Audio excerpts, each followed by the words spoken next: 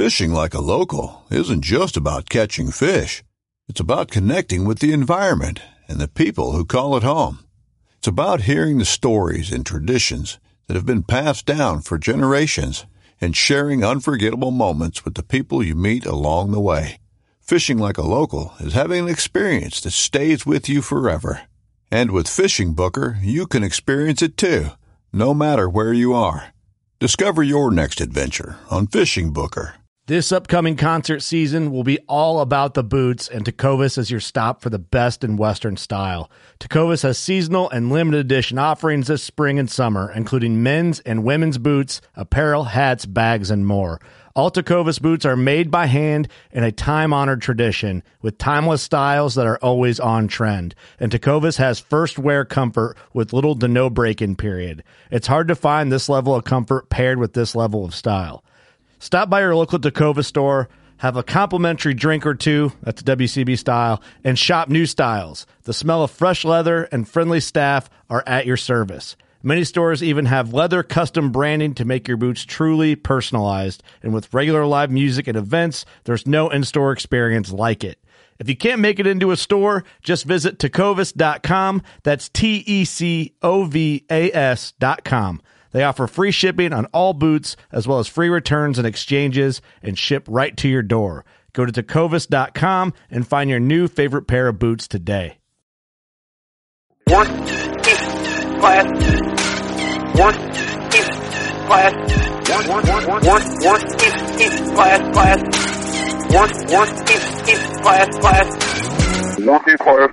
It's time for another wonderful episode of the Working Class Bowhunter Podcast. We are right here at 30 Rack Way, beautiful Buckatorium, lovely New Windsor, Illinois. It is episode number 357. I'm Steve. In the studio today is Doug. Yellow. Eric. Yo, yo. Kurt. What's up? 357 String Band. It's a good... 350, yes, it is. It's a great band. They're no longer around, but... They were a hell of a band. Hell of a band. You want to know who is a hell of a man?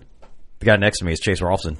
What's up? What's up, dude? Man, I'm happy to be here. Are you? Dude, you're actually... We've been talking about this podcast for 4 years. In studio. In studio. Yeah. It's been a long time coming. We've only done trade show podcasts, which are cool, but not like this cool. No. Remember, we started it off. You guys came to my office. Mm-hmm. Oh, yeah. And so now I'm coming to your office. Yeah, we got some... Well, we can tell some stories about that later. Let's not talk about that. Steve. I don't want to talk about it unless you want to talk about it. I'm totally okay with it. Back on. The deputy sheriff in our town still likes to talk about it. Does he now? Damn, well, we got to tell it now. Yeah, we'll save that one for the end. Yeah, we'll save that for the end. Stay tuned. Wink, wink. Give you an incentive. Do not fast forward through. You never know where we're going to place it. Yeah, we might talk about it in the middle. That'll be the ad. Oh my Don't God. do dumb shit in Traer, Iowa. Yeah, don't do that. I second that.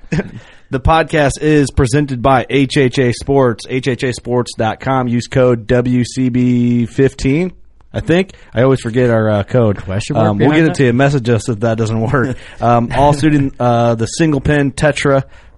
They're all single pins. You can get a 3-pin head if you want, but single pin is their game.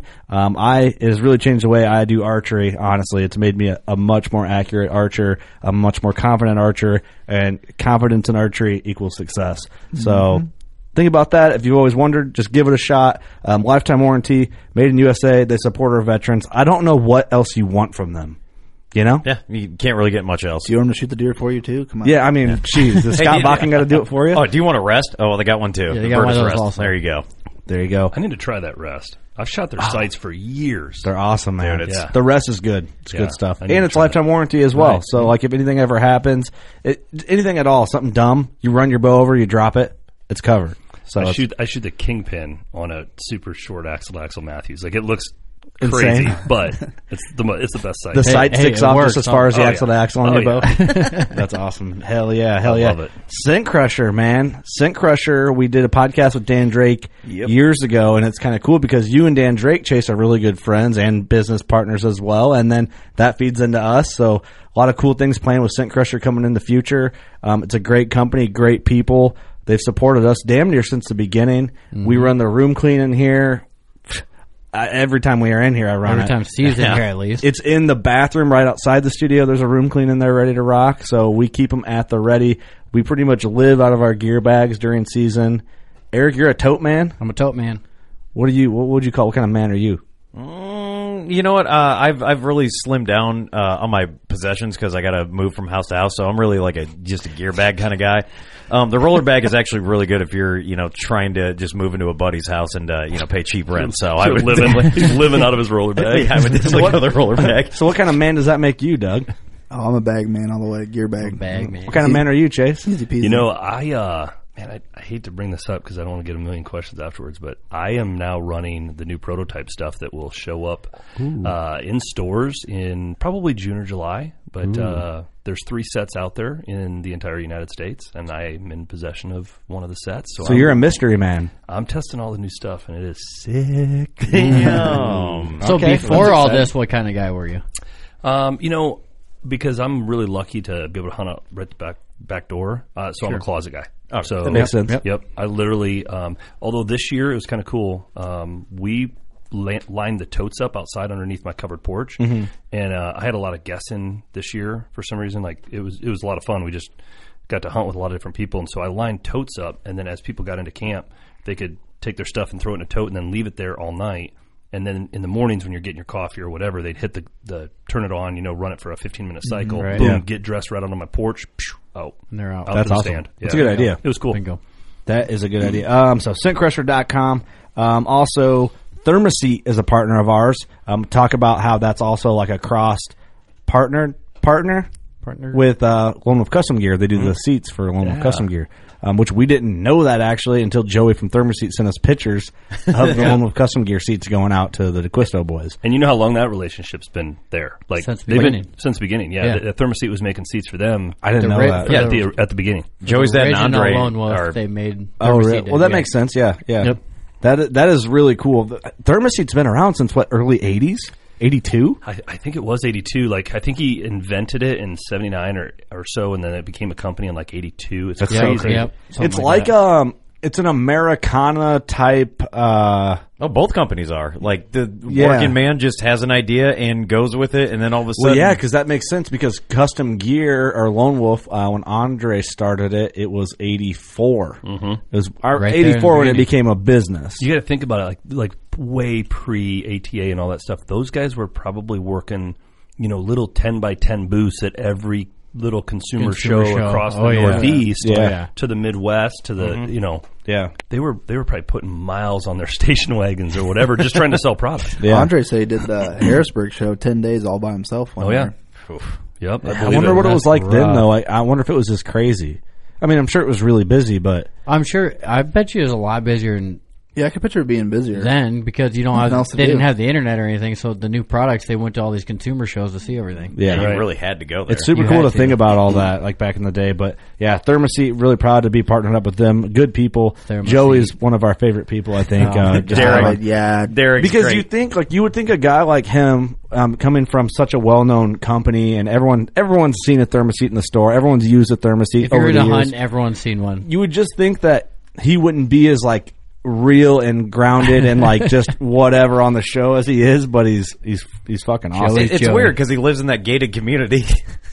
That's an inside joke. He does not live in the gated I'll community. say I don't know anything about that. That's a rib we pull on him. He's good shit. I love that guy. The podcast is also brought to you by Victory Archery. We are all shooting the RIP TKOs this past season, and I don't really like. I would change, but I don't really. I just like that arrow so much. I don't feel that I need to. I think I'm changing to the new one. VAP SS. Yeah, Remember you that missed, name. You missed the. I missed that episode. Yeah, That's, that's going to be a game changer. VAP SS. I didn't will get the hype change on that one. everything. You'll Okay. see it. Okay. You didn't listen to the podcast, did you? No. I made sure everything was there that needed to be there, and then I published it. I said, well, I hope the boys did a good job when I published We it. did our job. Yeah. I think. All right, well, I'll have to look into that. Podcast also presented by Elite Archery, all shooting the rituals currently, probably through turkey season, and then I think we're going to be looking into the Cure and get it tuned up real nice. Do you think anyone might possibly get one of those at the shoot this year? Maybe one of the new elite bows. That's good. Thank you for bringing that up. Yeah, we're supposed to give away a couple elites at the shoot this year, June 20th in Rio, Illinois, near Galesburg, Illinois. We talked about Lone Wolf Custom Gear. Use code WCB everything to get a discount on everything in the Lone Wolf Custom Gear store. Also, big time, Mr. Joe Humphreys they are title sponsoring the shoot this year, June 20th. That's right. So they put their brand on an event that we are hosting, and that says a lot about them. By the way, did you know? So I had I met Joe thanks to you guys. Yeah, we had a great phone conversation, and anyway, I was just telling him, I was like, wow, I wish there was. I want to go try it. Like I was so amped up about it. Yeah, and he's like, do you have a True Value? I'm like, yeah, every town in America, has a everywhere, True Value. Especially Iowa, right? Especially Iowa. And he's like, dude, check it out. Like, go on their website, and I ordered it, and it delivers free delivery right to the True Value. Yep. So I go out my office door, walk a half a block, pick up my Big Time, and go right back to my office. I'm like, this is the craziest program ever. Yeah. So if you don't have a retailer close, you just hook it up with your True Value. free shipping. You can order a pallet shipping. and send it right to a Yeah, True whole Value or pallet. whatever. Yeah. Yeah. It's like insane. nobody does that. That's a good point. I'm glad you brought that up. We talked about that the other day. You're Yeah, like, I was dude, so ordered it. impressed. Yeah, that's big. Yeah, everywhere has a True Value. And Illinois has less, I feel, but an amazing product. Like, I don't know, the stuff like I was glad he took the time to educate me on it, and I really learned the differences between that and some other things. And I care a lot about my deer. Like, I don't want to get all sappy or whatever, but my deer, you want them to make it through. yeah, my especially deer are important. that's You wanna what kill 'em. That's what's cool this year. then I want to kill them. I planted buck brunch and killed a buck out of it. Like, if that doesn't sell it, I don't If really Steve know can what to do tell it, you. can do Yeah. it. Well, the cool thing is this year they dropped their food plot line. Yeah. And before we were limited with the buck brunch and the last stand blends, which are great blends. But in Illinois, we can't supplemental feed at all. And it's funny because there's people that live in Illinois. They're like, "Oh, you can't?" I'm like, "Yeah, well, you can't outside of season." I'm like, "No, you can't. Nothing in that you line. can't. No, you sure can't." But anyway, big time, awesome company, great people, good stuff, good products. Also, Old Barn Taxidermy. Tell them Working Class Bowhunter sent you. They are actually a tannery too. They have like top notch facility. My antelope will be done. Well, but by the time this airs, I'll probably be picking it up. So I'm really excited about that. I've never had a shoulder mount other than a whitetail until now. Damn. So really excited. You'll love it. I can't wait. They're pretty, man. They are amazing. They are pretty. He's not a big antelope, but he's mine. That's right. Hey, he came home with you. Yeah, that's right. Steve, you got a veteran shout out? I do, and the vet shout out I thought was pretty cool. Now this is an organization, and the way I want to bring them up. So the organization is a local organization here called Getting Heroes Home. What they do is they provide travel accommodations for like emergency travel for military personnel, so they can get home for holidays, special life events, or funerals. So if guys are over there, they'll take care of everything. Local organization. These guys are doing some really cool things. Another organization my buddy does. It's an event, food truck fight. All the proceeds it'll benefit this organization. So if you want to donate, they're on Instagram, Getting Heroes Home. They also got a website, and they have local events around the Quad City area. So if you want to check it out, March 6th, CrossFit Millstone Community Workout, 4, 5, and 6. You can go work out and donate. March 11th will be a Wednesday. It's going to be at Mississippi River Distilling Company. And, yeah, you can go there 5 to 9. It's a Wednesday night. Go home, have a couple drinks. Some proceeds are going to go to this organization. It's going to a good cause. I mean, people pass away when guys are trying to, defend our freedom, and they got to get home some way, and these guys want to help out. So check them out, Getting Heroes Home. Awesome. Very cool. Awesome. And I got a vet shout out. You got a vet shout out. I've been dying to do this because I love every time I listen to your guys' podcast. I love that you guys do that. Ben Cuevas. I met him in Germany. He was stationed over there. Ben is an Apache pilot. He's done over 7 tours. Wow. He has done some really amazing things. He has been to all the nasty places and come back home safe, thank goodness. I've hung out with him, partied with him in Germany, came back for a while to the States, stationed in Colorado. Turned around, we thought we were going to do some hunting together. Boom, he got deployed again. No shit. Iraq, Afghanistan. He's been to all that stuff. And I think he's finally done now. We got to go turkey hunting together last year, which was awesome. He smashed one in the face. He came back. I was like, well, you shoot rockets and stuff out of your Apache. He's like, I don't care. That was the coolest thing. I just literally smashed that turkey in the face. Smacking a turkey upside the head is cooler than bombing a bunch of terrorists. Huh? Yeah. So my buddy Ben, I love hanging out with him. I wish we could do it more, but anyway, that's my shout out. Yeah, very cool. Absolutely. Thank you for your service. Yeah, thank you for your man. service. It's also time for our monthly can cooker recipe. Oh, yeah. And we got Mr. Can Cooker here. I want to know what is Chase like. What's your go-to recipe in the can There's cooker? got to be one. Oh, there is. So, and it's funny, like, it wouldn't matter any of my family, if they were here, they'd immediately, like, they'd answer that before I could even get it out. The can cooker spare ribs, bar none, like, I do them all the time. And you guys have to, everybody out there's got to try can cooker spare ribs because Got to try them. they're like ribs you've never had before. All right, Really? walk us through the process. How does Chase do it? So honestly, I literally follow the recipe book. I don't change a thing. When I was first getting introduced to can cooker, that's what I did. I read the recipe book. They were so good. Why am I going to screw with it? Yeah. Why They're change that it? good. Yeah, well, they lay it out for you. So They do. Yeah, Seth is anybody that's gone to the trade shows, if you ever see the can cookers there, Seth, the creator of it, he does almost every single trade show. Like, it's crazy how long he's been doing it, but I think he loves cooking for people. Yeah. And of course, once you eat out of a can cooker, you buy one. It's a smart business plan. yeah, But I'll call him every once in a while and get like a new recipe, and I love them all, but I always go back to the spare ribs, man. They're just amazing. I got to try that. Yep, My wife and I have been talking about doing ribs again too, so that'll be perfect time. And it's simple. It's like some sugar, red wine, like a little bit of vinegar. The whole process is simple, but then when you taste it, you're like, why have I never eaten ribs like this before? Really, Yeah. Well, that's even like I did sweet corn in there. I'm like, oh, I can't be any better. dude. Sweet corn was awesome. It was amazing. Did you did it with the Mountain Dew, right? I didn't do that No, yet. not the Mountain Dew. I'm telling you. I got to try Because that. that happened after You did it though, didn't you, Steve? I thought you did the Mountain Dew sweet corn. No, I did not. I wanted I did to. the sweet corn, then Kurt did it, and he's like, "Oh yeah, Chase said do it with Mountain Dew," and I'm like, I mean, I do love Mountain Dew.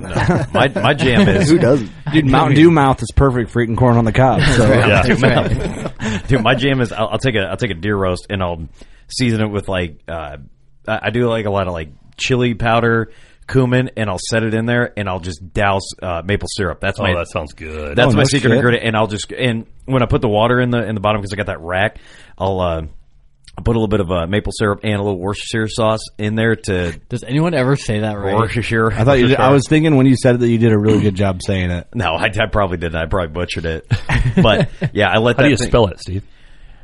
Never mind. I Worcestershire. wasn't really No, interested. We're not here that long. He just spells we it don't out have fast. we don't have enough time for Yeah, that. time for that. Worcestershire sauce. I'm like, do you guys want to see me have a stroke or do you just want to hear it on audio? Dude, we see you approach heart attack on every episode. I'm going to try the deer roast. That sounds amazing. I know, with syrup? I never Eric's going thought to about try it that. with Mountain Dew next time, like for I am. sure. Yeah. Okay, and I'm going to do the ribs. Yeah, the Because- ribs are amazing. See, Yeah. look at us. We can Just have- one we big can have a can cooker party. community. We can have a party. We're a big community. I said community.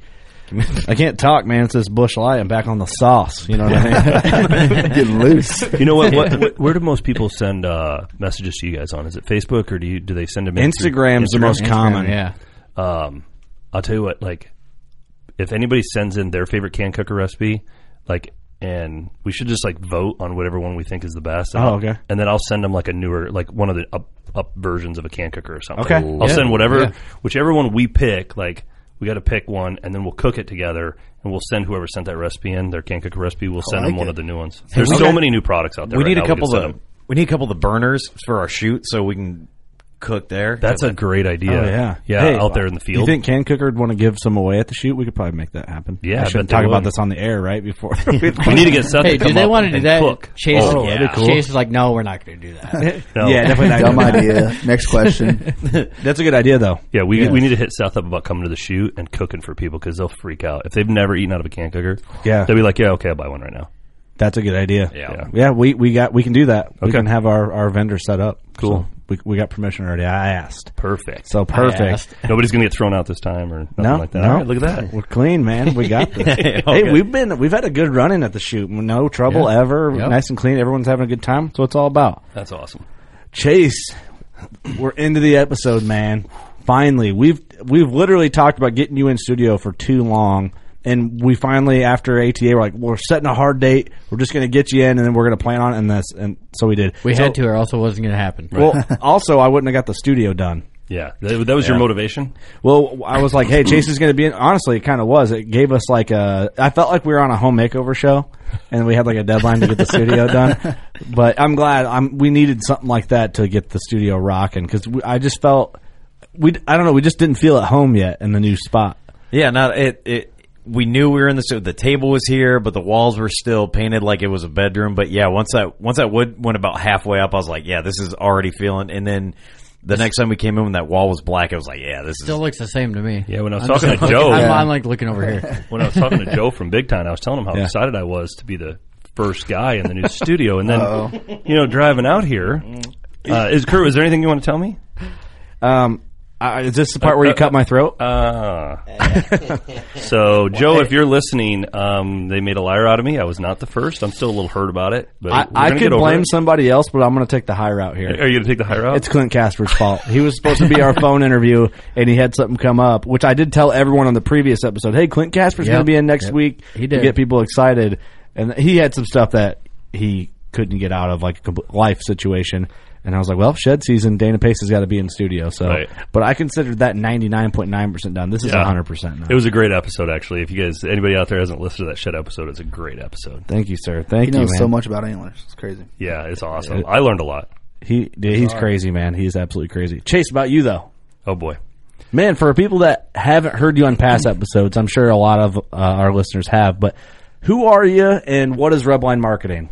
Oh, man. So we're a full-service, agency. We do everything from, the very initial conception all the way down to, the actual media placement and auditing of the media. Like, it's crazy. So we're not a big office. We've got, depending on the season, between 8 and 9 full-time employees. But we cover about everything between, graphics, video production, the actual material from the box that you pick up, whatever product it is you're buying. You pick it up off the shelf. We design that box. We, manufacture the instructions that go in that to the ad on TV or radio. A lot of stuff podcast that you don't think about type of thing. It's crazy how much goes into an actual product. Like, so we were talking earlier about the Scent Crusher, the new line. Yeah. I mean, there's literally there's 9 months of work before a single product hits the shelf of the store. It's insane. It's insane. Yeah. Insane. We're on, so the products will hit probably June or July. Mm-hmm. And we're still putting the finishing touches on boxes, like the little nuances, art or the fine logo print placement. down in the corner. Yeah, everything. It's crazy. Dude, the layers of things that you guys have to know, and we were at the office over the summer and got to see some of the operations. A lot of stuff I didn't realize that you guys did. I mean, we see a lot of the flashy stuff. When we're at the trade shows and stuff like that. The videos, the photos, your guys' the green screens and kind of all the stuff you guys film in and the backdrops and all that. And then, of course, see and get to meet the clients at the media room at ATA and all that. But, yeah, thinking about all that, all the verbiage and probably all the legal business you need to know, what you can put on and what you can if it's being sold here or there. I imagine that stuff gets very complicated. It does. I mean, I'm lucky to have an amazing team around me that I always say that my greatest talent in life was I hired people smarter than myself. Dude, that's awesome, actually. I'd be really good at that if I had hiring power. When you're right, you're right. Yeah. No, we've got an awesome team, and those guys and gals take really, really good care of me. They know their stuff. Mm-hmm. And we're blessed to work with some of the most amazing brands in the industry, and some that are extremely well known, some that are new that are going to be extremely well known, in a few years. And right. It's fun. That's cool. You can say that too with confidence because that's part of your gig to get them there too. Confidence has never been my problem. Yeah, I mean that's good, man. It's just like deer hunting. I don't go out there. Here's the bottom line: maybe there's some amazing things about nature and sunrises and birds singing and, I don't know, crickets creaking, but I go there to kill stuff. Dude, I love it. Hey, that's what you're out there to do, man. That's right. Once I get in the zone, on the same mindset. The whole purpose of being there. It's 100%. And I don't apologize for it. No, I carry a bow, and then I carry a gun, and then I carry a muzzleloader, and then if I can get to any other states, I'm going to carry whatever season that is because I like to kill stuff, and then I like to take it home, and I like to eat it. Yeah. Simple as that. Put it in the can cooker with some syrup on it. Scissor syrup. What is that purple shit you're putting in there? Who is Chase? We know what Rubline is now. So I am the father of 3. I'll just make this story really quick. Eric's already laughing. We already know where it's going. What's the age range? I have a 19-year-old who actually does video editing for us. He was my firstborn. Great guy. Best hunting buddy. Yeah, he's an awesome kid. I've got a 16-year-old daughter who thinks she's 23. We'll talk about more of that later. If she makes it to 17 and I don't kill her. and I have a 1.5-year-old. Hold on a second. Right? Still got it. Bring it on home for Still Chase. got it. Yeah. When he said Still confidence got it. wasn't a yeah. So the funny thing is she was born in October. Ooh, hold on. Bring it on in for Chase. Yeah, all right. And so for all you guys who know, in January I go to, of course, the show season kicks off with ATA, and then it goes to SHOT Show, and then it goes to, typically, depending on what I'm going to do, what buyer shows, and then it goes to IWA in Germany, and then you go to NRA in April. Well, I think it was right maybe before SHOT Show or after, I can't remember, but it was like In between there somewhere. somewhere she says, I miss you, let's get together, like I'm coming to your office, because I work 7 days a week in between the shows. I'm coming to your office. I remember this. Oh yeah. Yeah. Someday she's gonna listen to this. And one time, that's all she took. Like I was traveling for a month, and you're thinking, "There's no way I'm Hey, old." she just She's really old. missed you. Eric Church wrote that Wrecking Ball song about. He's like, on the road, you're sending me pictures or whatever. He's like, yeah, it was written about you, if I'm not mistaken. Did you just say you didn't think it was going to happen? I'm old, she's old. Yeah, like we're both, and we both had a little panic because people see us and they think either A, if I'm just with my daughter, my 1.5-year-old, her name's Blakelyn. Yeah.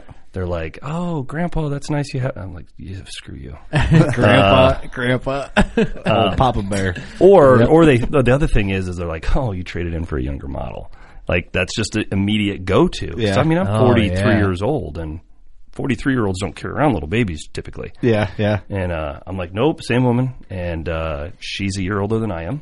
So we both, but it was scary for 9 months. We're scared to death. Like we're not old, 43, You had- 44. Yeah, yeah. But you get nervous, and For sure. she's amazing. We always joke that she's so chill, she's so happy, she's an awesome kid because she knows her parents are old and we couldn't take it. That's funny. That's got to be it. That's got to be it. 10 years, I'm still going to be drinking Busch Light at this table, and we're going to be having a good time. But it'll be interesting because I got two older kids that are both killers. Like my son's a killer, loves to hunt, and he's good at it. My daughter, we just got back from Africa. Like she killed a pile of stuff in Africa. So it's going to be interesting. Can I go 3 for 3? Can all three of them love hunting? I don't know. Hey, see, That's it's gonna be scary 'cause interesting. You can't. I mean, you can direct that, but you really can't control Can't it. control it. You can't That's control right. it. You know, that's my thing too. Because how old's your daughter? So my daughter is, she'll be 17 here in just a few months. This summer she'll be 17. No, your new. Oh, a year and a half. you So said? let's see. She was born. other one. Yeah. So she was born October 10th. So what does that make her? A year and about 15 months. Is that right? My math right? My daughter's 9 months, and that's the thing. Like, yeah, she's surrounded by hunting, and of course, like the podcast and the boys come over. I'm hoping like she's just directed the correct way. Yeah. and it's by chance. By then, I can't force her to do anything. So. It is.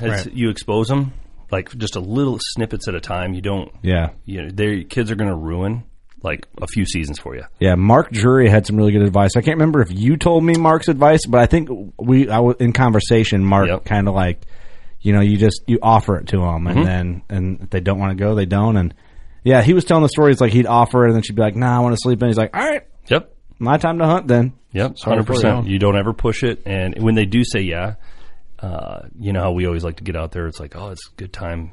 Sun goes down at 6. We're out there at 1. Mm-hmm.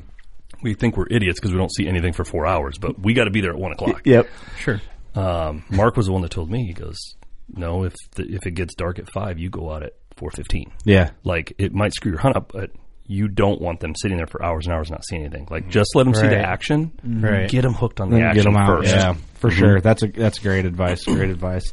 So Chase, how did you start Rubline marketing? I got fired from my job. That is a true story. Actually, no, I didn't get fired, but I worked for General Motors, and that came crashing to a screeching halt in 2008. Shows you my age. Yep. Financial crisis hit. Well, we were just talking about this guy, but I was in Hawaii on my 10-year wedding anniversary, actually, spending way more money than I probably should have, but it was my 10-year. Yeah. And got on a conference call type of thing with 3,500 of my closest coworkers and found out that they were shutting our entire division down. Damn. And, of course, everybody else in our industry was getting shut down, too. One of the guys I called was Mark Drury. We had become very good friends because we were property neighbors. I would talk about my business, which had nothing to do with hunting, and he would talk about his business, had everything to do with hunting. And he gave me the idea. He's like, you should seriously Oh, actually, I'll back up. This will be a funny story for you. He actually hooked me up with an interview.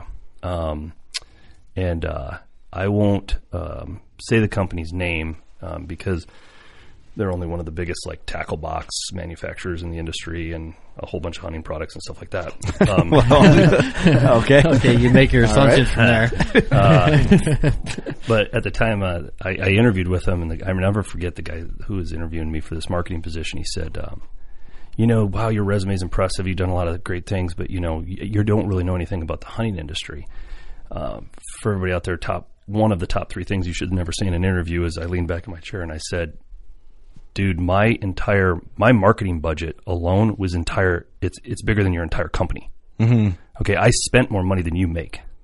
I worked for GM. Mm-hmm. That does not get you hired. Didn't go over well. Store that one for a rainy day. Little overconfident right there. There was not a callback for that job, by the way. Anyway, do a follow-up email on that one? Nah, there was no follow-up. There was like, you're not cut out for that. Felt good to say, though, didn't it? Yeah, you're not cut out for playing. Did they escort you out of the building? Holy shit. We'll let that one slip, mic drop. So I called Mark, and I was like, yeah, I don't think this is going to work out. And he's like, screw it, start your own, man. He's like, you have all the qualifications. He's like, you should just go do your own. So that's where it started. That's where the idea started. No shit. I don't know if I knew the nitty-gritty of that. I don't think we've heard that before.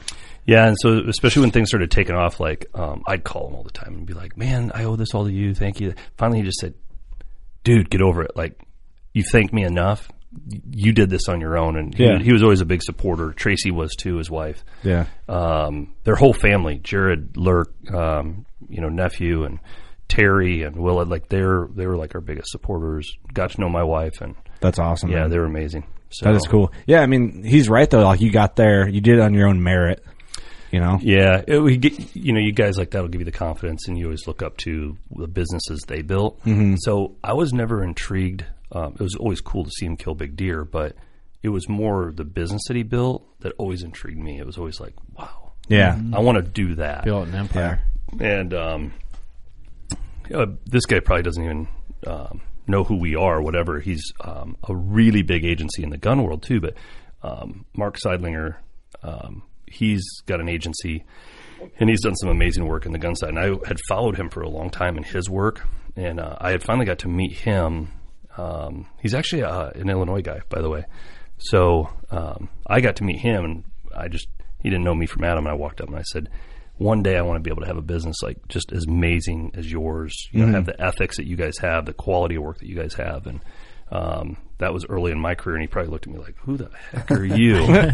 Because a lot of people have fans of TV hunters or radio hosts or whatever. Right. And one of my idols was this guy that had this marketing agency. That's really cool. So that just shows like your lane. That's why you've done what you've been able to do. I love it, man. I love it. That's awesome. What if a business owner is listening to this podcast and he's thinking, hey, I need a little bump in my marketing game, my exposure game, or whatever it may be. I mean, can he just get a hold of you? Absolutely. Like, it really starts with, so here's the funny thing is, like, not every agency is a fit for every product or client. Mm-hmm. Sure.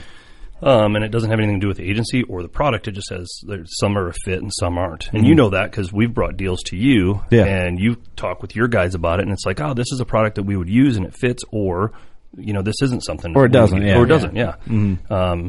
And so it's the same thing as, we like to sit there and talk and interview a little bit and find out, like, what are their goals, what are their needs. We always say we're an amazing stopgap. So a what? A stopgap, like, so if you've got a $50 million a year company, let's say, you have a marketing agency, like inside. Yeah. They work for you. Right. And you've got art directors, you've got, somebody running your social media, you've got a video production crew that's always out there shooting pictures and video and whatever you need. Yeah.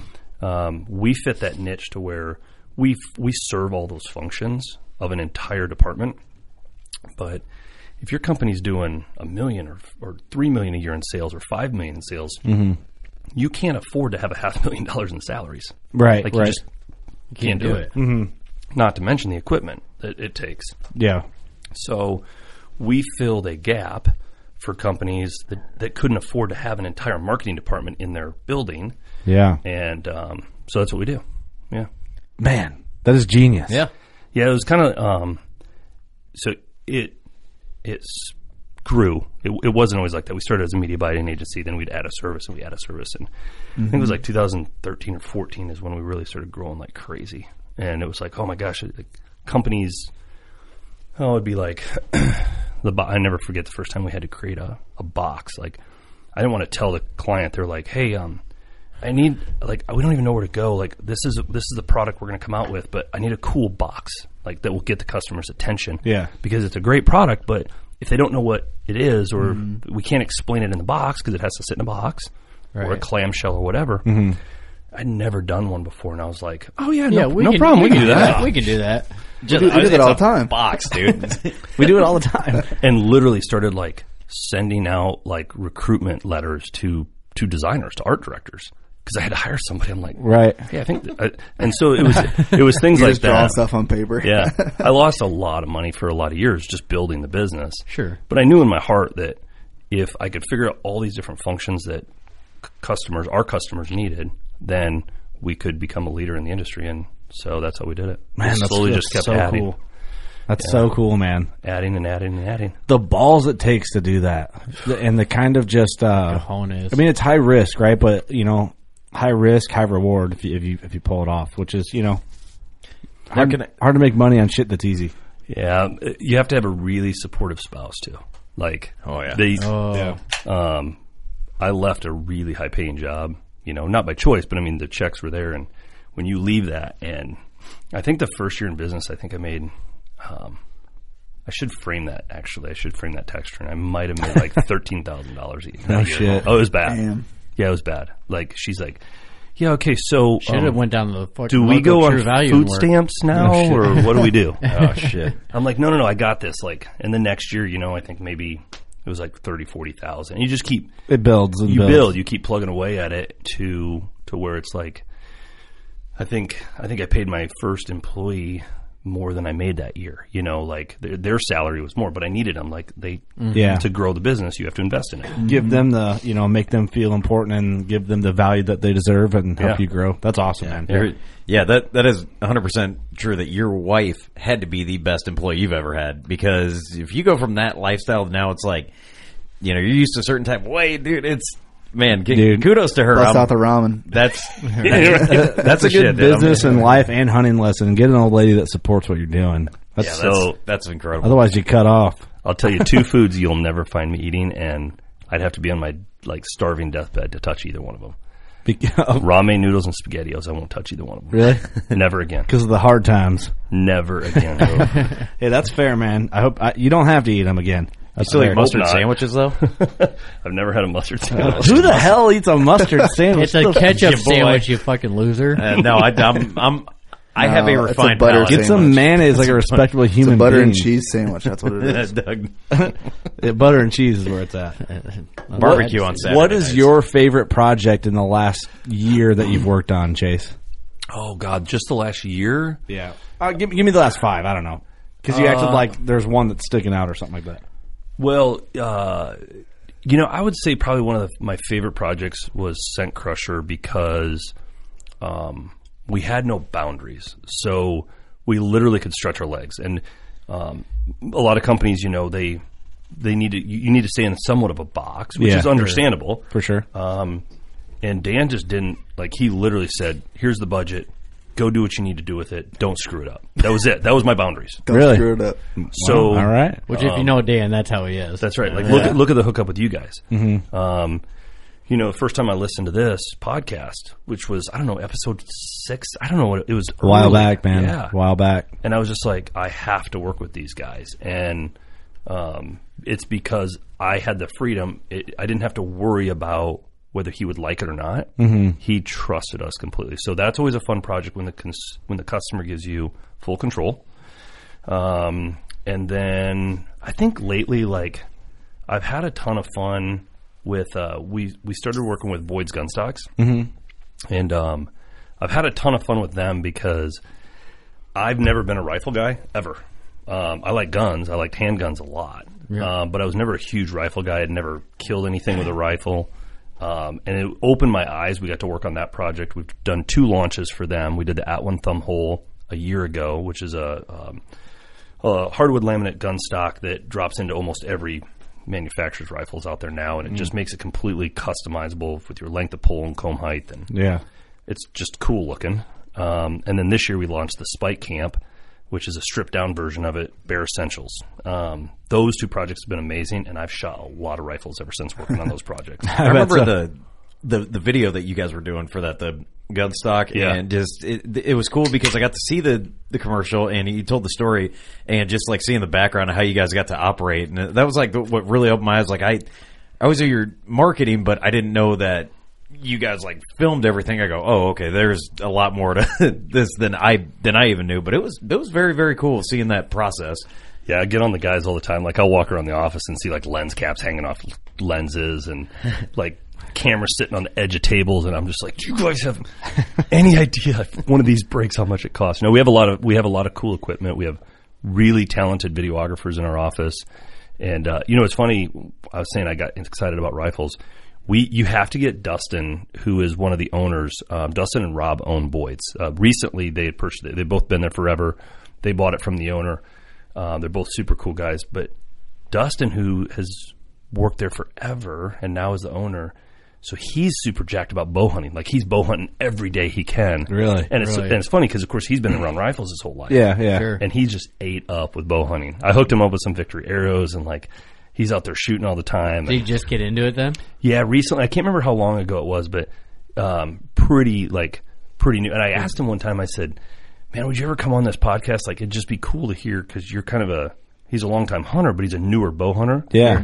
And plus, like, be a cool perspective. Oh, yeah. I bet you none of you can hang on the bush lights with him. Oh, okay. Yeah. I don't think you can. I won't take that bet. Steve might be able to. Bring him in studio. Dustin's an animal. He's an animal. So he's got a beard like ZZ Top too. Oh, really? I like this guy already. Hey, he's an animal, but I'm a qualified dog catcher. A dog. So Those are Pest control. A couple of my definitely favorite projects to work on. That's awesome, man. Very cool. Where do you see Rebel in 5 years? Oh man, we had a staff meeting this afternoon, actually talking about that really? Very same thing. Pretty awesome. Like, we've got some big plans. You don't got to give away any secrets, but so there's a whole new world of media out there now that really the hunting industry hasn't tapped into too much. Some other industries are really blowing it up first, and you'll notice on everything, right? Hunting is a few years behind as far as how we consume media. Yeah. And, we've made some recent hires that will be announced maybe by the time this launches, I'm not sure.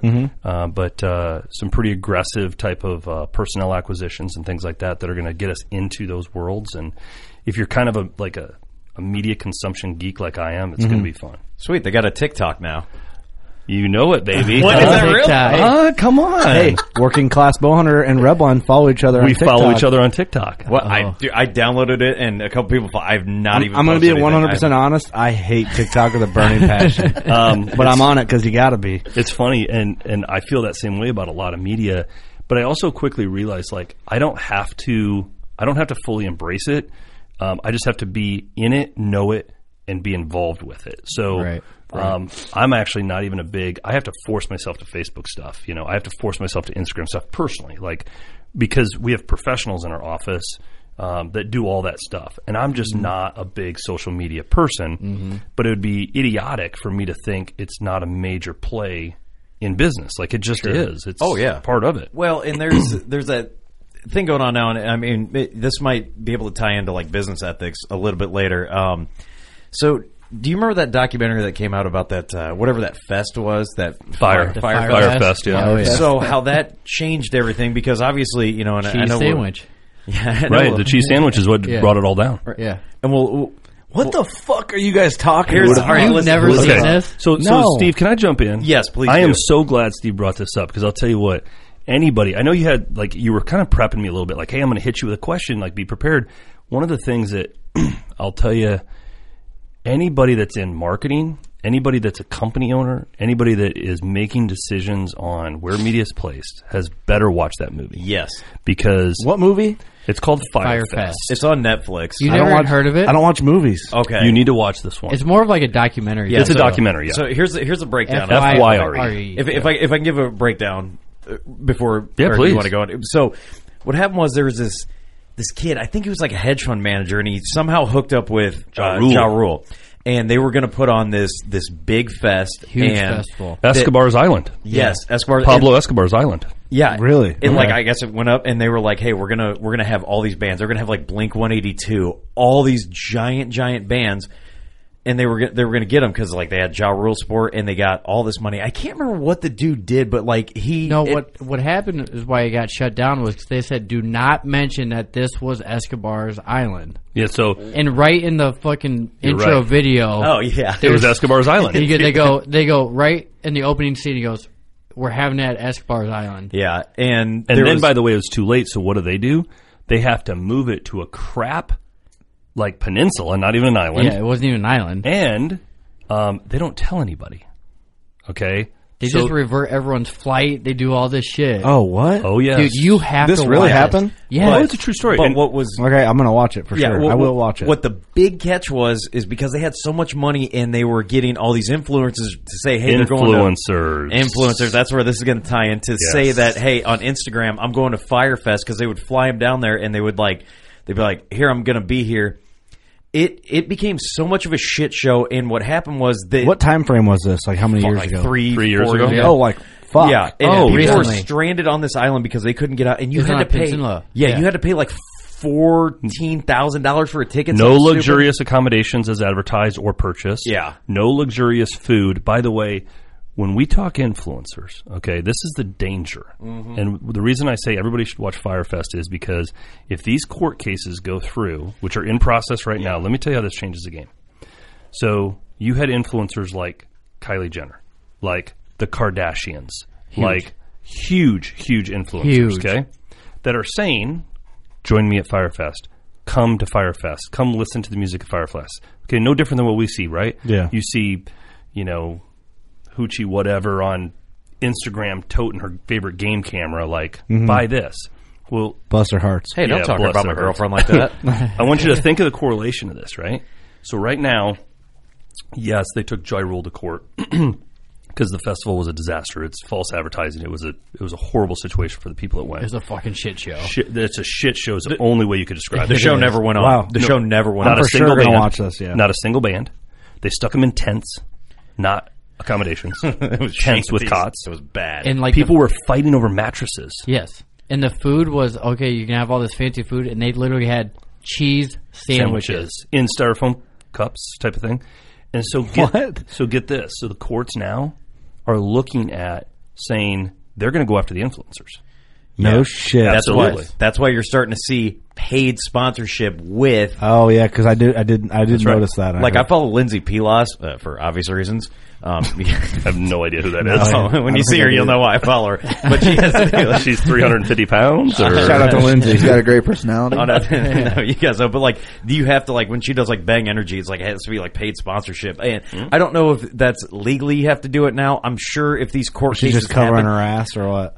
is she what? Or she's just covering? No, her, I think she it's probably the- isn't actually covering her ass. But I think No, the it's- social media groups are forcing it because of this. I mean, Yeah. Firefest is a big deal. I mean, when Well, you have, and especially I think they said too, like Blink 182 made this huge social media thing, like, yeah, we're not going to Firefest, and everyone's like, Yeah, they pulled what out, like, the fuck? people were on the plane when they were seeing that they were getting, like, the day of the show. And Yeah. that dude actually is doing jail time right now. absolutely Yeah, is. The guy Oh, who yeah. started the show. Oh, yeah, the and- promoter of yeah, it? the Promoter is, promoter. yeah. Holy Which, shit. he was this little rich kid who, you know what? He started the app Fire. Yeah, right? and and he sold it because he would sell like VIP things, and like they had like a VIP card that you could get into all these places, but you couldn't get into none of the places. But he made money off it. Yeah, it's crazy. It's an Whoa. insane. You thing. have Yeah, to dude. watch no, it, I'm dude. 100%. Hey, wait till you Sounds- see the guy who was ready to get the water. That dude's the true hero. of Oh, yes, I know what you're talking about. you guys Dude, got Kurt's me going to be intrigued.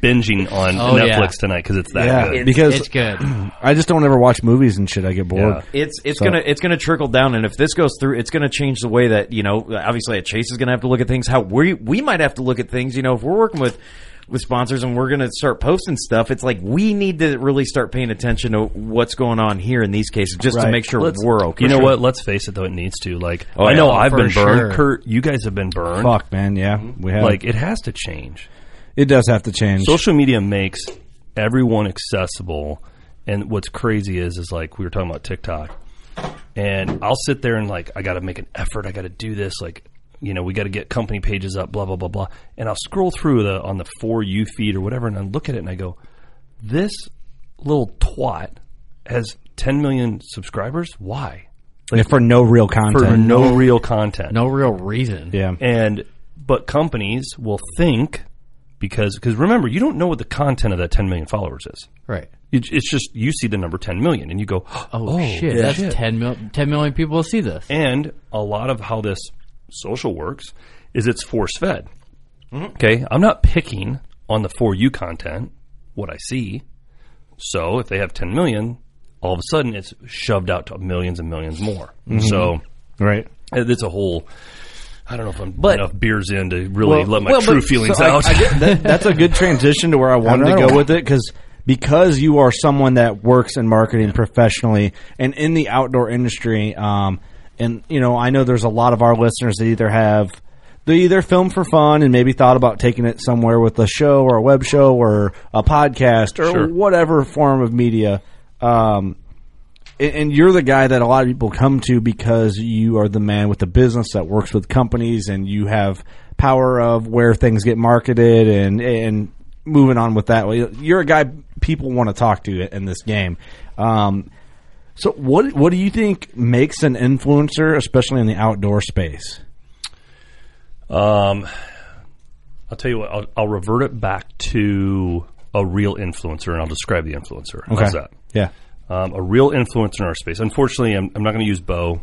I'm going to use a gun. Okay. So I don't know the man. I've never talked to him in my life. But I would consider this a true influencer because I've talked to companies that have been, whether they were affiliated or he did a review on it or whatever.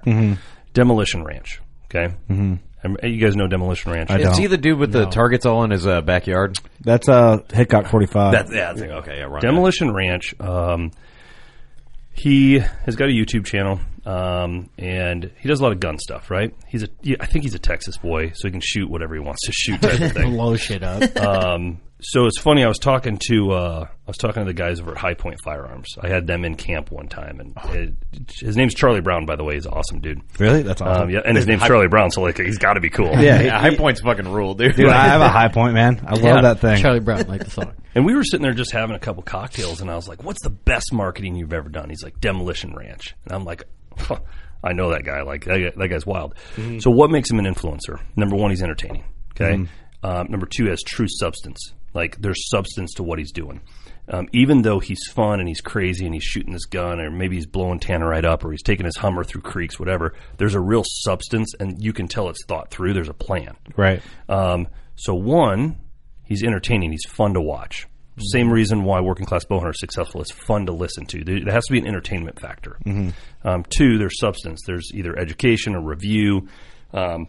Maybe it's just seeing if you can blow something up, shoot through glass, whatever. There's a real substance there. And the thing that you can't train is he has a personality that's magnetic. That's the part that I can tell you it lacks a lot in the television industry with hunting. Not every person should be on TV. I hate to break it to a lot of people out there. Yeah, I've said not everybody should have a podcast. Not everybody should have a podcast. I should definitely not be on TV. And that's not to kill anybody's dreams or whatever, but you have to look at it. Look, I can tell you, I shouldn't be a model. And guess what? I'm not. Okay? Yeah. This body wasn't made to model. Where'd the confidence go? Come on. No. I got a voice for radio, baby. A real voice for radio. You have a great voice. So you just learn those things, right? Right.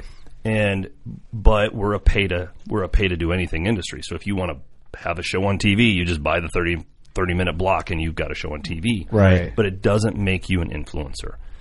And that's unfortunately what people need to understand is do they have substance? Is there an entertainment value? And do they have a magnetic personality that is going to keep drawing people in? People want to watch or listen or. So can I throw a statement at you and you tell me if I'm right or wrong or if you need to explain more? Followers now, followers as the amount of people that follow you on Instagram or Facebook or Twitter or TikTok or whatever. Would you say that's sort of an empty number now 100%, in a way? 100%. 100%, really? 100%. Listen, my wife follows Vin Diesel. I guarantee she has no clue what he drinks for a soda. has no idea what his car is. That's a great fucking example. Okay, period. But guess what? She really likes him with his shirt off. She likes Vin Diesel. She loves Vin Diesel. Sorry, honey, I definitely called you out on that. But it's true. That's fair, though. I mean, it's... And here's the problem. Does she follow him? Of course. It doesn't mean anything. She follows him, whatever. Mm-hmm. I get it. But she doesn't have a clue what he drinks for a soda, what brand of watch he wears, which I guarantee he probably promotes that stuff all the time, you know. Or what trade show he's going to be at or whatever, yeah. So you have to kind of like think through that and say... He probably goes to some film shows. Why do these people have followers? Or, okay, so is there real substance there? Mm-hmm. Is there a true substance that they're delivering other than just the entertainment? So that's why I brought up the Demolition Ranch guys. Like, he kind of has all three. Yeah, yeah. So, man, that's so interesting to think about now, because everyone at first, because if you really think about the internet and social media, it's a new thing. Mm-hmm. Like, we are new. It's the wild, wild west right now of the internet. And 100%. in 15 years, we're going to look back and be like, dude, in 15 years ago, you could do this. You could do this. You could say this about people on the internet. No one gave a shit and whatever. But it's interesting to see, because at first, followers are the thing. You just had to get followers. You don't care how you get followers. Well, now, I feel it with our show. We might not have the most followers, but I feel that our actual podcast downloads are doing bigger numbers than our social pages are and they showing. Should. Yeah. You know what? I think that's phenomenal. Like, I'd much rather have it that way all day. Oh, yeah. 100%. Because otherwise, what the fuck are we doing? So we talk about influencers. Like, a great story. You guys were all in Traer, Iowa. Okay, well, it's kind of a long ways from home. I mean, it's a good 2 hours, 45 minutes from here. Yeah. And that festival, remember that little town festival was going on down the street from my office. And I was like, hey, let's go down and have a few beers and you guys can see the festival. You had, I want to guess they were like 19, 20. Yeah, a group of kids that was hanging out. They saw your hats, came up and like, are you guys the working class bow hunter guys? Like, we listen to you religiously. Like, we love the stuff you're doing. That's influence. That's casting an influence, because people wanted to hear more. And they started asking, what did that one guy says? Like, he's like, man, I'm shooting an Elite. I can't remember which one. Did he say he had I think he had the 35, didn't he? I was probably too intoxicated to remember. Probably. I think you're right, though. I think he it's 35. said one of them. And he had to tell you about the fact that he chose to shoot an Elite 35 because you guys, and he bought it used. It was what he could afford. Yep. But you influenced somebody because you talk about your hunting stories with an Elite and how great the company is, and that's influence. Yeah, right. But then you look at, Sally has 200,000 followers on Instagram or whatever. Right. And it's like they're posed pictures, right? They're not real kills. Like, are you getting out there? And this whole thing, like, I'm sorry, I don't have anything against outfitters. I love going to outfitters. Yeah. But I know women who hang their own stands, gut their own deer, drag them out. Like, they do that on their own that don't have hardly any following. Well, it should be flip-flop. Right. They should be the ones getting the credit. Yeah. And that's what, we are known for ripping on, like, the Instagram chicks in the industry. Hell, that's how we met. I mean, yeah, honestly. That's how we met. It is, actually, yeah. I mean, thank God for them, right? Right. But it's empty influence. That's probably not even the right term. It's just kind of like empty content. It is, yeah. You look at some of the hunters out there, like, and they're starting to get, I think they're starting to get a little bit recognition because the industry is getting probably a little bit tired. There's a slow shift happening. Yeah. I'll never forget, like, I know a lot of people always talk about the females on Instagram. I don't have anything against that. Whatever, each his own. I follow some of them. It's what it is. Hey, the best time to follow them is summertime. So true. Just unfollow them in the fall. He follows all of them. But it's funny. I had first time I had met her was just a couple years ago. Even though I'm in the industry and we probably crossed paths a million times, but I remember the first time I met Melissa Bachman, and I was just like, straight up killer right there. Yeah, like everybody should follow her. She's a straight up killer. Like, nicest person on the planet too, and a babe. Yeah, like she's a complete package. It helps, man. She's what I'm talking about. Entertainment. She's got substance and content to what she's doing, and she has a magnetic personality. Like, the first time you meet her, you're just like, I want to go have a beer with this chick. Like, she's just awesome. I want to hear her hunting stories. Yeah. And the first story she told me, she was like, the most embarrassing thing in my life is, like, I had to get a semi when I moved. I think she was moving from, like, Minnesota to the Dakotas or something. She was telling me the deal. She's like, I never realized how much dead shit I had in my house. And she's like, I wasn't going to, like, not hang it up at my new house. Yeah. you're a badass when you need a semi-trailer to move your taxidermy. Like, That is true. Hey, I want to tell a really quick story about Melissa Bachman. So we did a trade show in Lincoln, Nebraska, and my brother-in-law Jake, he came with, and he's not a hunter. He coyote hunts a little bit, but he doesn't know the industry. He doesn't know hunting shows. So when He's there for entertainment. he came for fun and to hang out. I think that's awesome. And Great kind of to see mullet. it. And Great mullet. Awesome dude, great personality. He had the most killer mullet, most American mullet you've ever seen for the show. Better than mine. And Fantastic. Melissa Bachman was at the show, and she walked by just through the aisle, and I was like, "Oh, hey, Jake." I was like, I wanted to give him kind of heads up and kind of let him know who people were and stuff. I'm like, that's Melissa Bachman, like a badass chick. Showed her Instagram to him and like some of the stuff she's done, and I was like, dude, she's been on the podcast before, like really awesome. And he's just kind of like a real bubbly, outgoing personality.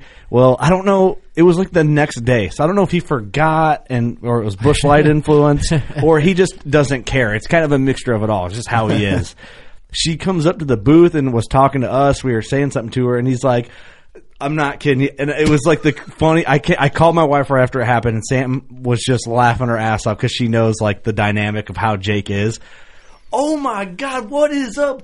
I saw you walking by earlier. You are sexy. No, he did not. Right to her face. Oh, yeah. And I'm like, oh, Jake. I was like, don't go too far. And she's like, oh, you're so sweet. And then just was like, all right, see you guys later, and walked off. And he's like, Was this before or after she was on your podcast? Oh, this is well after. She'd already done yeah. several podcasts with us. Okay, Like, okay. she was walking by the booth to This just was say a what's month up real ago. quick. Yeah. Oh my Yeah, God. this was exactly a month ago. Nebraska. Just, oh my God, you are sexy, right to her. I'm like, Jake. I'm like, this chick kills lions, bro. Watch it. Bless she'd her name- heart. Dude, for- she's such a good sport, man. Like, She is. I mean, she's an amazing. attractive woman. She's heard a lot worse, I'm sure. But Yeah. I mean, she was just like, "You're sweet. All right, we'll see you guys later." I'm like, oh, I'm man. out of here. Yeah, it was just funny. He was being sweet. He wasn't being like pervy. He was being funny about it. Like, Yeah. he had a joking demeanor about it. what you about know? a mullet, dude? You don't know. But it was just funny because I called my wife, his sister, and was like, I just watched your brother hit on the most badass female hunter on the planet and had no idea who she was. Right. It was a moment I'll never forget. It's It just was kind of that nice fun. about having those kind of people around at trade shows, you know, that don't know Yeah. anything about hunting. They're just Yeah. like, hey, whatever, I'm here to Yeah, party. it's just like, what's up? Yeah. Yeah, he No, was that's- being friendly. It was that's really all- funny. but I love that question. That's a great question. So for me, it really is. It's about, do you have all three? Mm-hmm. And do people listen when you talk? Like, Right. you know, are they clicking like because your, you know, abs are showing or your legs are showing or whatever? But Yeah. or do they say, you know, what do you shoot? What insert are you using? Because I'm having trouble with penetration. Like, Yeah, you're having an impact on equipment they buy and decisions they make that really dictate the outcome of what their success could be in hunting and or whatever you're doing. or there's also memorable influence. Like, it may not even have anything to do with like. I think a great influencer in our industry is Kip Campbell, or Fred Eichler. Like, Yeah. it's not like these guys are running around killing the biggest deer, and they're not. Yeah. But would you take advice from Fred Eichler? Yes. Because I know I would. 100%. Fuck yeah, dude. Absolutely. And so he does it from a pure entertainment standpoint. Like, you just want to hang out with that guy and listen to what he's doing because he's shooting a lot of stuff, Yeah. but it's not like he's a trophy guy. Kip Campbell, why do you find influence there? Because he has such an entertainment value. And when he does do stuff, his substance is not necessarily like a commercial plug because he turns all that into comedy. Yeah, But it yeah. makes it memorable. He's funny. He's Comedy's funny. the key to He's a lot. funny. And then his content part is you go, oh, he's the American hunter. Like, he's got a wife and kids, and he's just like me. And so influence can come in a lot of different forms. Why does Mark Drury influence or Terry? Because they're always killing giants on their own farms, not at outfitters, self-managed. Funny little story. I don't know if it's changed in the last maybe year or two, but like, he's going to kill me if this gets out. But like, he doesn't let other people touch his trail cameras. Like, Yeah, that's fair though. he checks that's a lot of cameras. Yeah. It's Yeah. just a thing with him. Like, you know, he's so religious about it, and it goes down in a notebook and crap like that. Like, you look up to somebody like that, and you Yeah. want them to influence you because you want to kill deer like that. So there's all kinds of different forms. Yeah, for sure. It's super interesting. I like the complexity of it. Yeah. Of it all, because that it shows that there is an angle that everyone can find for their influence. But it also leads into like the next topic I wanted to talk about is there was a hard transition in the industry. I feel like with hunting shows and outdoor shows, and then it transferred into like the online hunting show. It was like you had your big guys that did it, and then all of a sudden it was like then you had your mid-range shows and then your low-range shows, and then all of a sudden everybody's got some sort of like an outdoor show. And then I think it's probably fair in the outdoor game to say that in the last 3 years that same thing has happened with podcasts. Oh, yeah. All the time. Yeah, and I mean, would you say it's too flooded on both aspects, the TV and the podcast side? Or video, I should say, and podcast side? So that would be – okay, so that's a really hard question to answer without a lot of explanation, but I'm going to try to keep it as short as possible. Yeah. So I see the same thing in the marketing game, right? Every Tom, Dick, and Harry now all of a sudden is going to have their own marketing company. Mm-hmm. I saw a post on Facebook the other day like, I'll create your logo and it won't cost you thousands, and I'll do it for whatever it was, $150 or something. Mm-hmm. Okay, so here's the thing: can you knock anybody because they want to go do that? No, you can't. No. Like it's I got started somehow, but at the same time, you have to also understand that. Look, if you're going to get into this deal, treat it like a business, okay, a real business, because when you come in and number one, you cut rate. You just, I do it for the passion, this and that. Well, okay, great. Don't ask for money then. Don't ask for product. Right. Okay. If you do it for the love of it and it's just a hobby thing, awesome. Go put your stuff on YouTube. I think that's a great idea. Yeah. But if you're going to turn it into a business, be a real business, which means you have a plan. You have a plan of distribution. Because when you come and ask me for product, which has a dollar value, when you come and ask me for money, okay, which takes out of the company's pocket, here's what they expect in return. It's called reach. It's called influence, the things we just talked about. It's marketing. That's what it is. Right. So if is it too flooded? I don't know. I mean, it makes it a pain in the rear because you flood so many more phone calls and emails and crap. Right. It might seem flooded to me because we're sort of in it. Yeah, and again, like if I had to guess, I could pull up our info box. Like just on email inquiries, we probably get 30 to 40 a week of people asking for sponsorships. Now that includes organizations, this and that, and I got a million stories of like what not to do with stuff like that. Yeah, but you don't want to crush anybody's dream because everybody started somewhere. Sure, but you also like sometimes I'll get into a mood where I'll actually give them the advice like, hey, did you really think about your approach with this?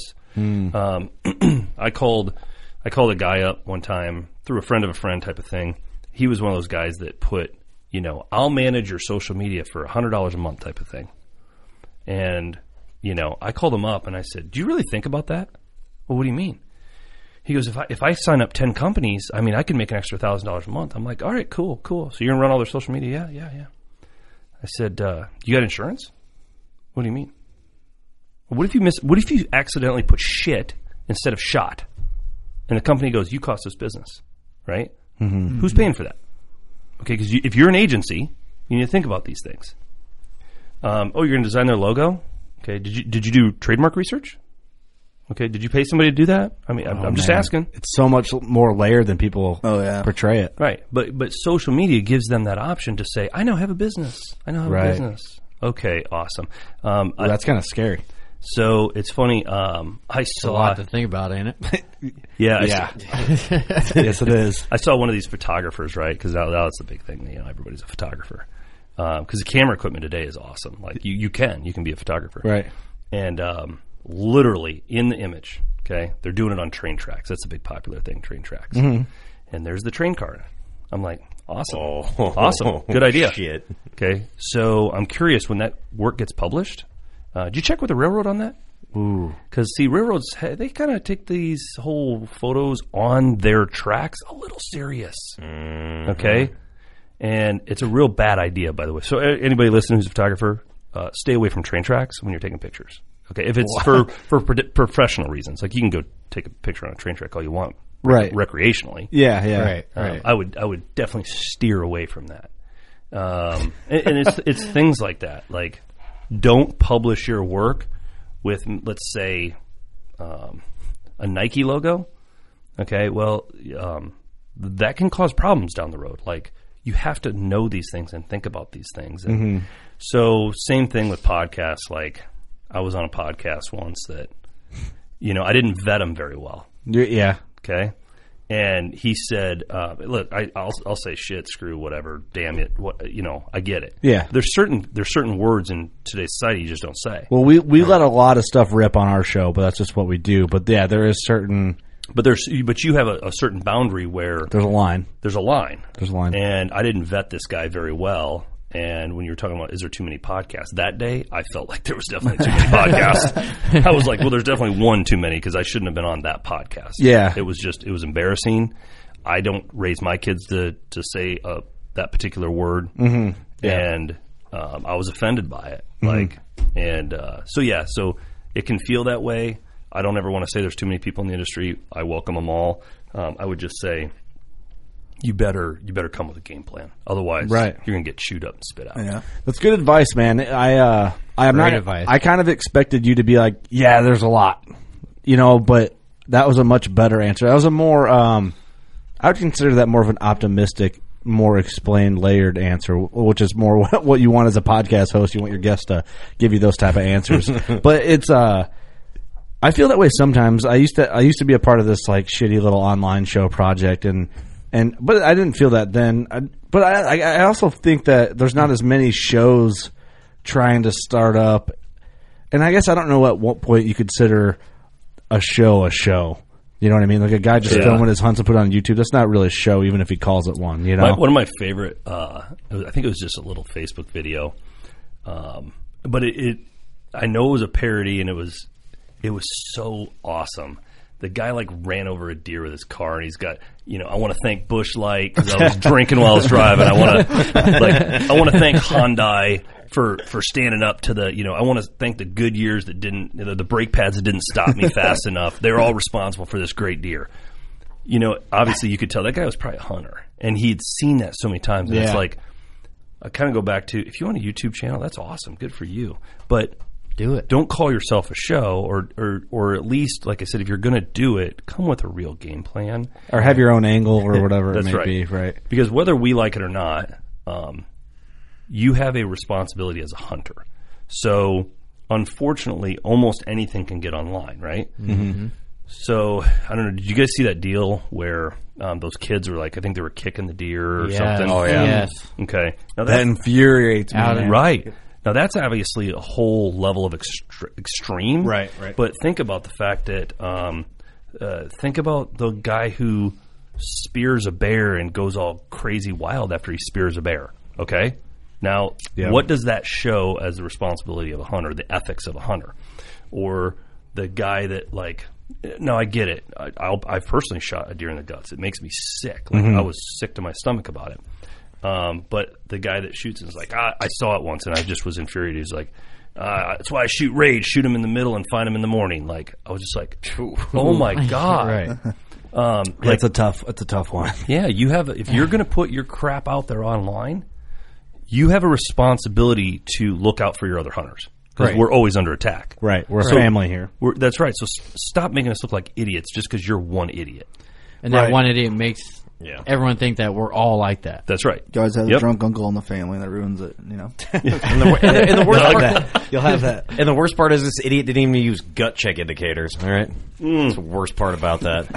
So it was funny. I will do a shameless plug. I was up in Canada, and I thought I smoked this deer. I'd never killed a deer with a crossbow before, and so I went up there to try it. I was like, I'm going to try it, but I'm not going to do it on my own farm and all that crap. I went up to Canada and I shot one in.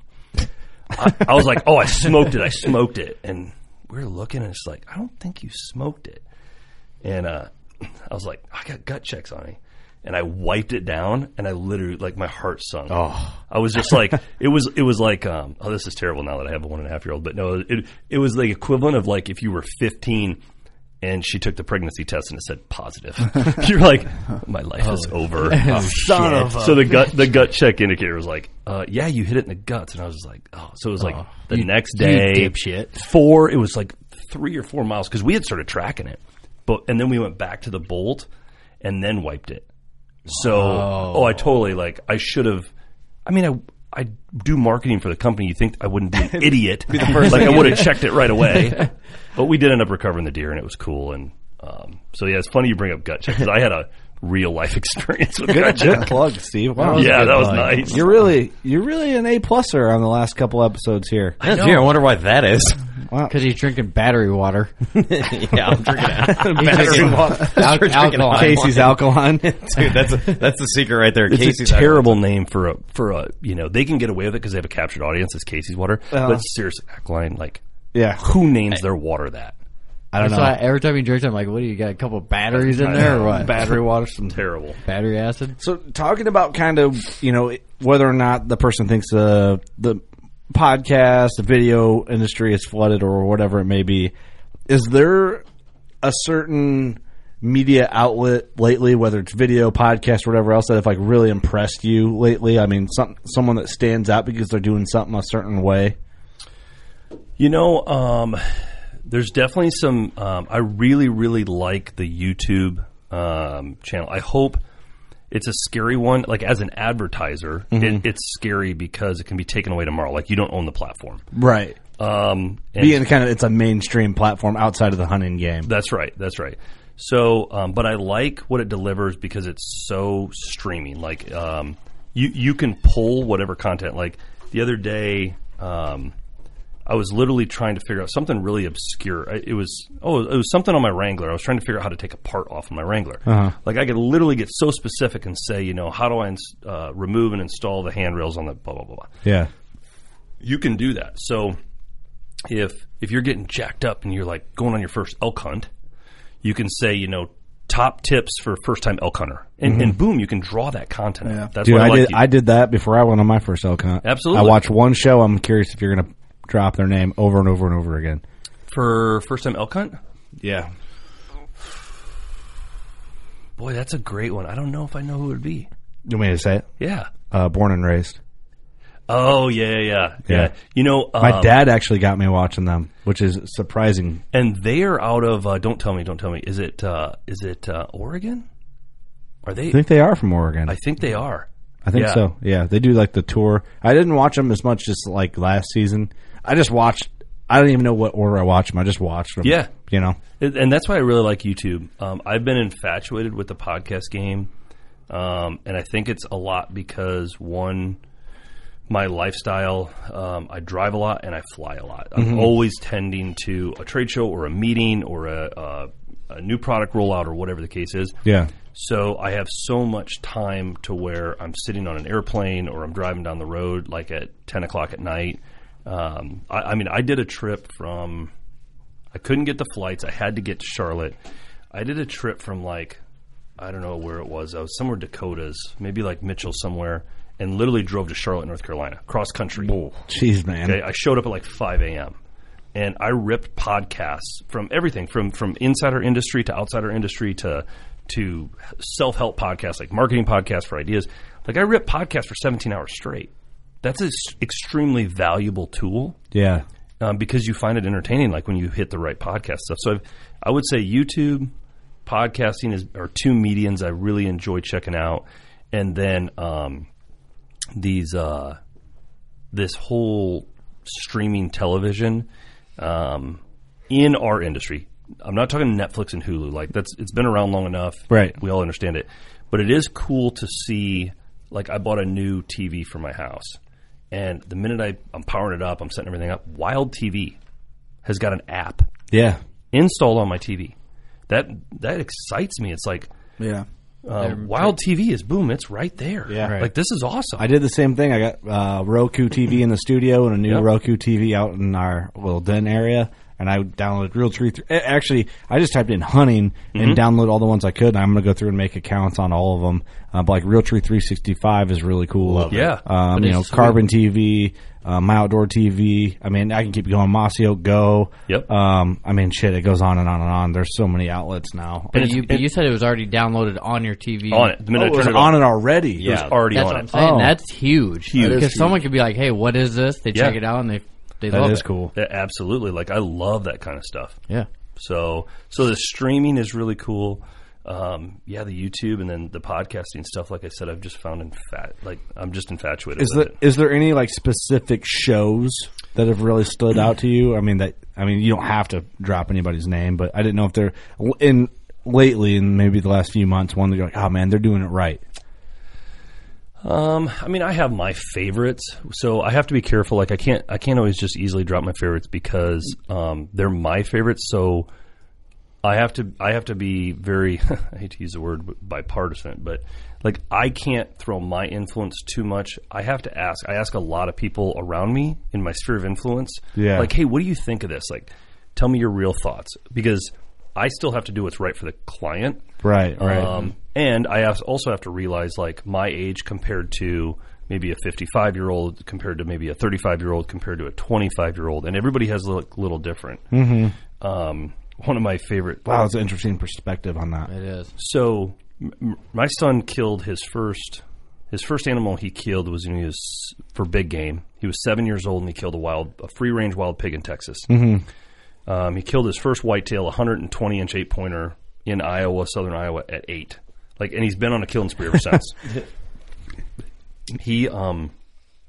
We had to go. I had a meeting at Lee and Tiffany's house, which isn't too far from me. It's maybe an hour and 40 minutes. Yeah, you're in the hot spot where the office is. So I asked Keegan, I said, hey, do you want to go with me?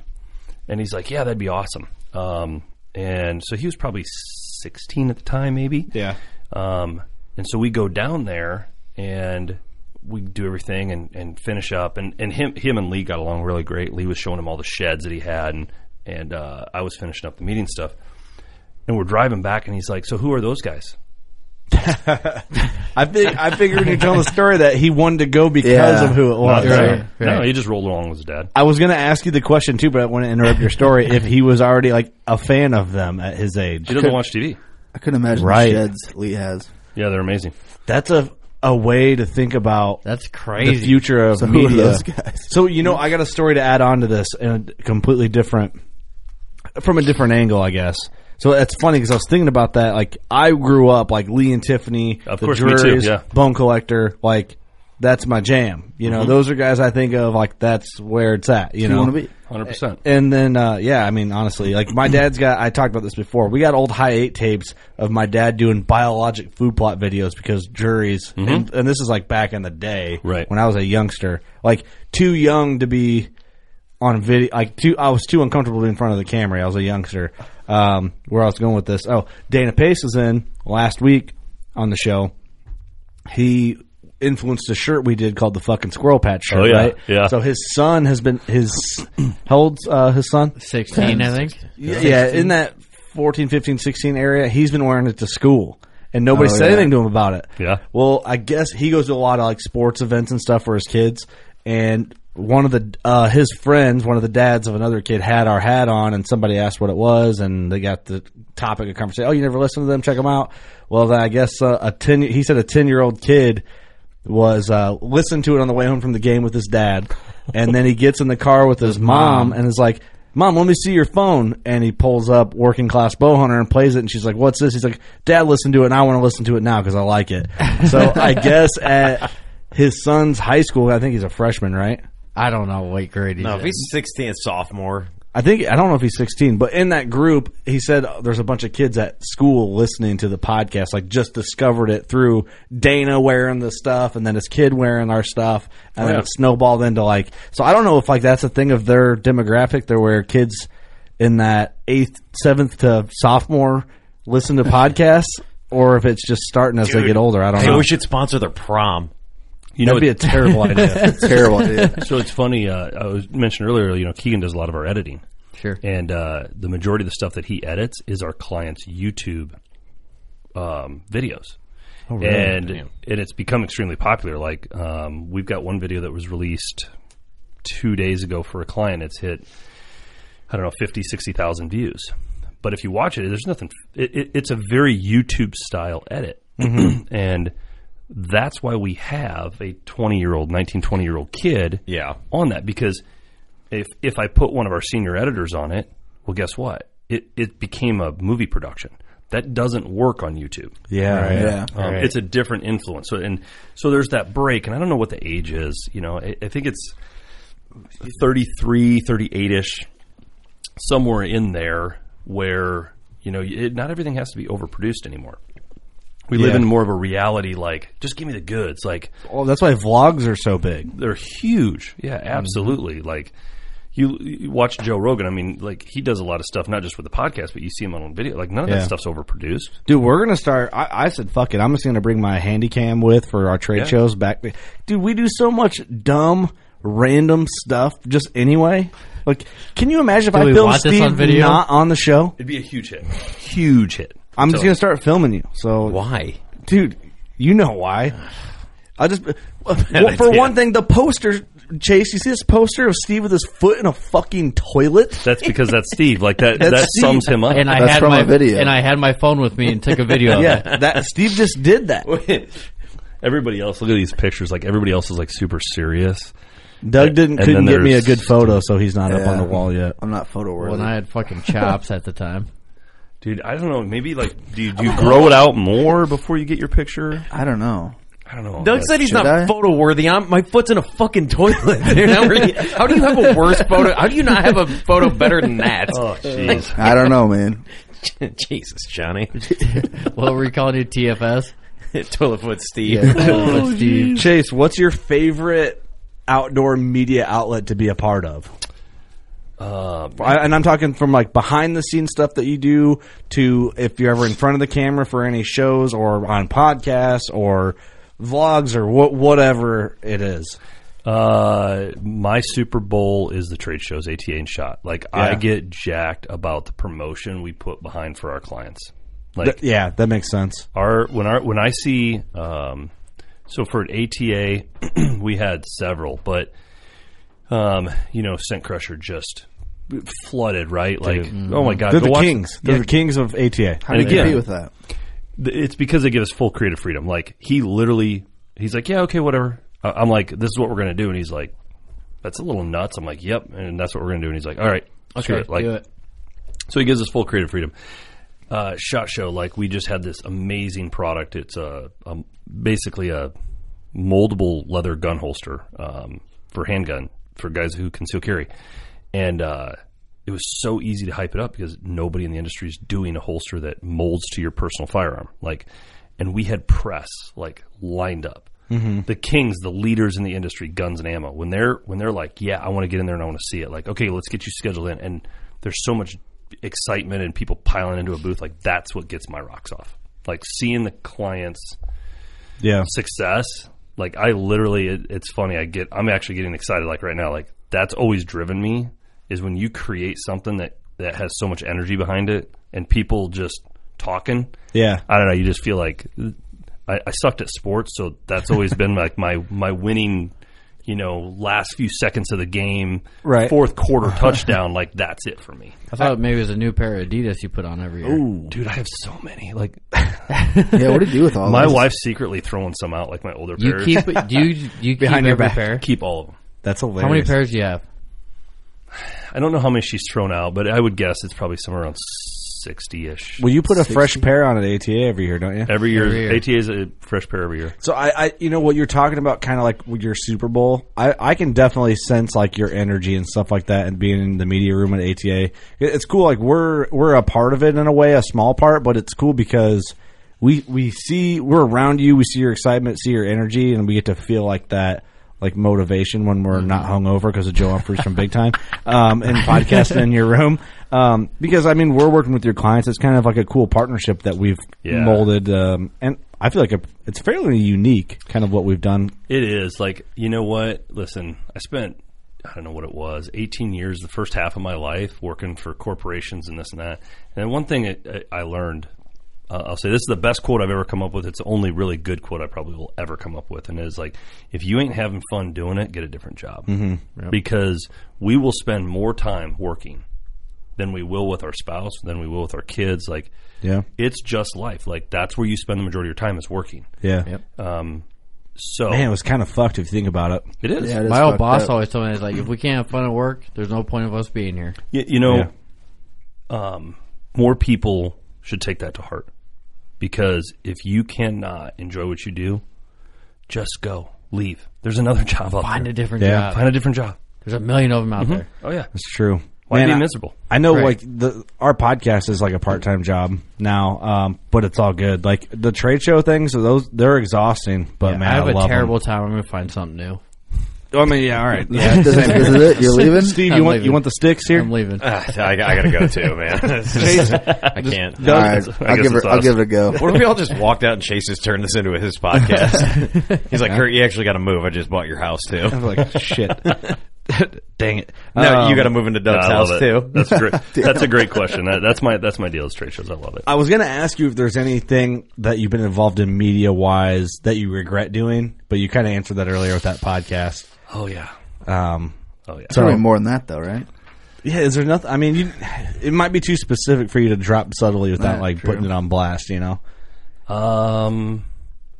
Like, is there any interviews like you don't name drop anybody, but did you ever get pulled in any interviews where you're just like, this fucking sucks? Oh, yeah. Yeah. Oh, yeah. There was the Don't say their name. No, I won't say their name. Probably the worst one was Says their they name. man, it was actually a potential client, and it was a lot of build up. It was a lot of work. It was some proposals. It was this and that. And we all thought we were all on the same page, and we get in, and there's this big meeting. And at first, it was very cordial and fun, and this and that. And then they literally like said, "Okay, we're gonna do this. Great, all right, let's get moving on it." But really, we just had somebody else in, and so they're going to do it at 1/4 the price. So we're going to scratch this out, and you're going to do it for 1/4. And it was the most awkward. Ooh. I was like, "What? What? I'm sorry, what?" You just drop a ball like that? And they're like, "Well, you can do that, right?" And I'm like, "Maybe you should have asked for cloth in your car instead of leather." Right. Okay, Right. we should have done that before we built the car. And it was just this real weird, awkward. And there was 3 of us from my office in the meeting, and you almost don't know what to do. Yeah. Yeah, that's like a weird. They pull the Steve on you. Yeah, it's because that's how whenever I promise women that I'm gonna like treat them right and give them good loving, and like I give them like a quarter of what they thought they were gonna get. They bring, Great analogy. Yeah. he brings them to my house. So the fucking brilliant strategy. I mean, This is my dad's house. Yeah. I mean, luckily for you, you have the Who the fuck confidence. are you? You have the confidence, and you don't have enough daddy issues, so you didn't go through with it. I'm sure. No, but I didn't. And I literally walked out. And of course, the salesman who worked so hard on it, because obviously I have to sign off on all the deals. And, Right. And I've got a great strategist. So Chad looked at me, and he's just poor like, Chad. he goes, "Holy shit, we just walked out on that meeting." I was like, "You're damn right we walked Yeah, out on that no meeting." shit. Fucking A. There's like a point where, I mean, we learned this the more we're involved. Like, your value, right? And like, what For you can sure. do for people. So it's Right. like for someone to like try and pull a fast one on you, it's like, whoa, that's like the most disrespectful thing. Yeah. Without Don't- like even having a meeting like to discuss it with you beforehand before they But blindside you. it happens more than you think, though. Oh, yeah. Man, and that gets into like What do we got next? I mean- I'm ready. business Fired up. business ethics a little bit. Business ethics. Because it Reminds me seems of- that Next slide.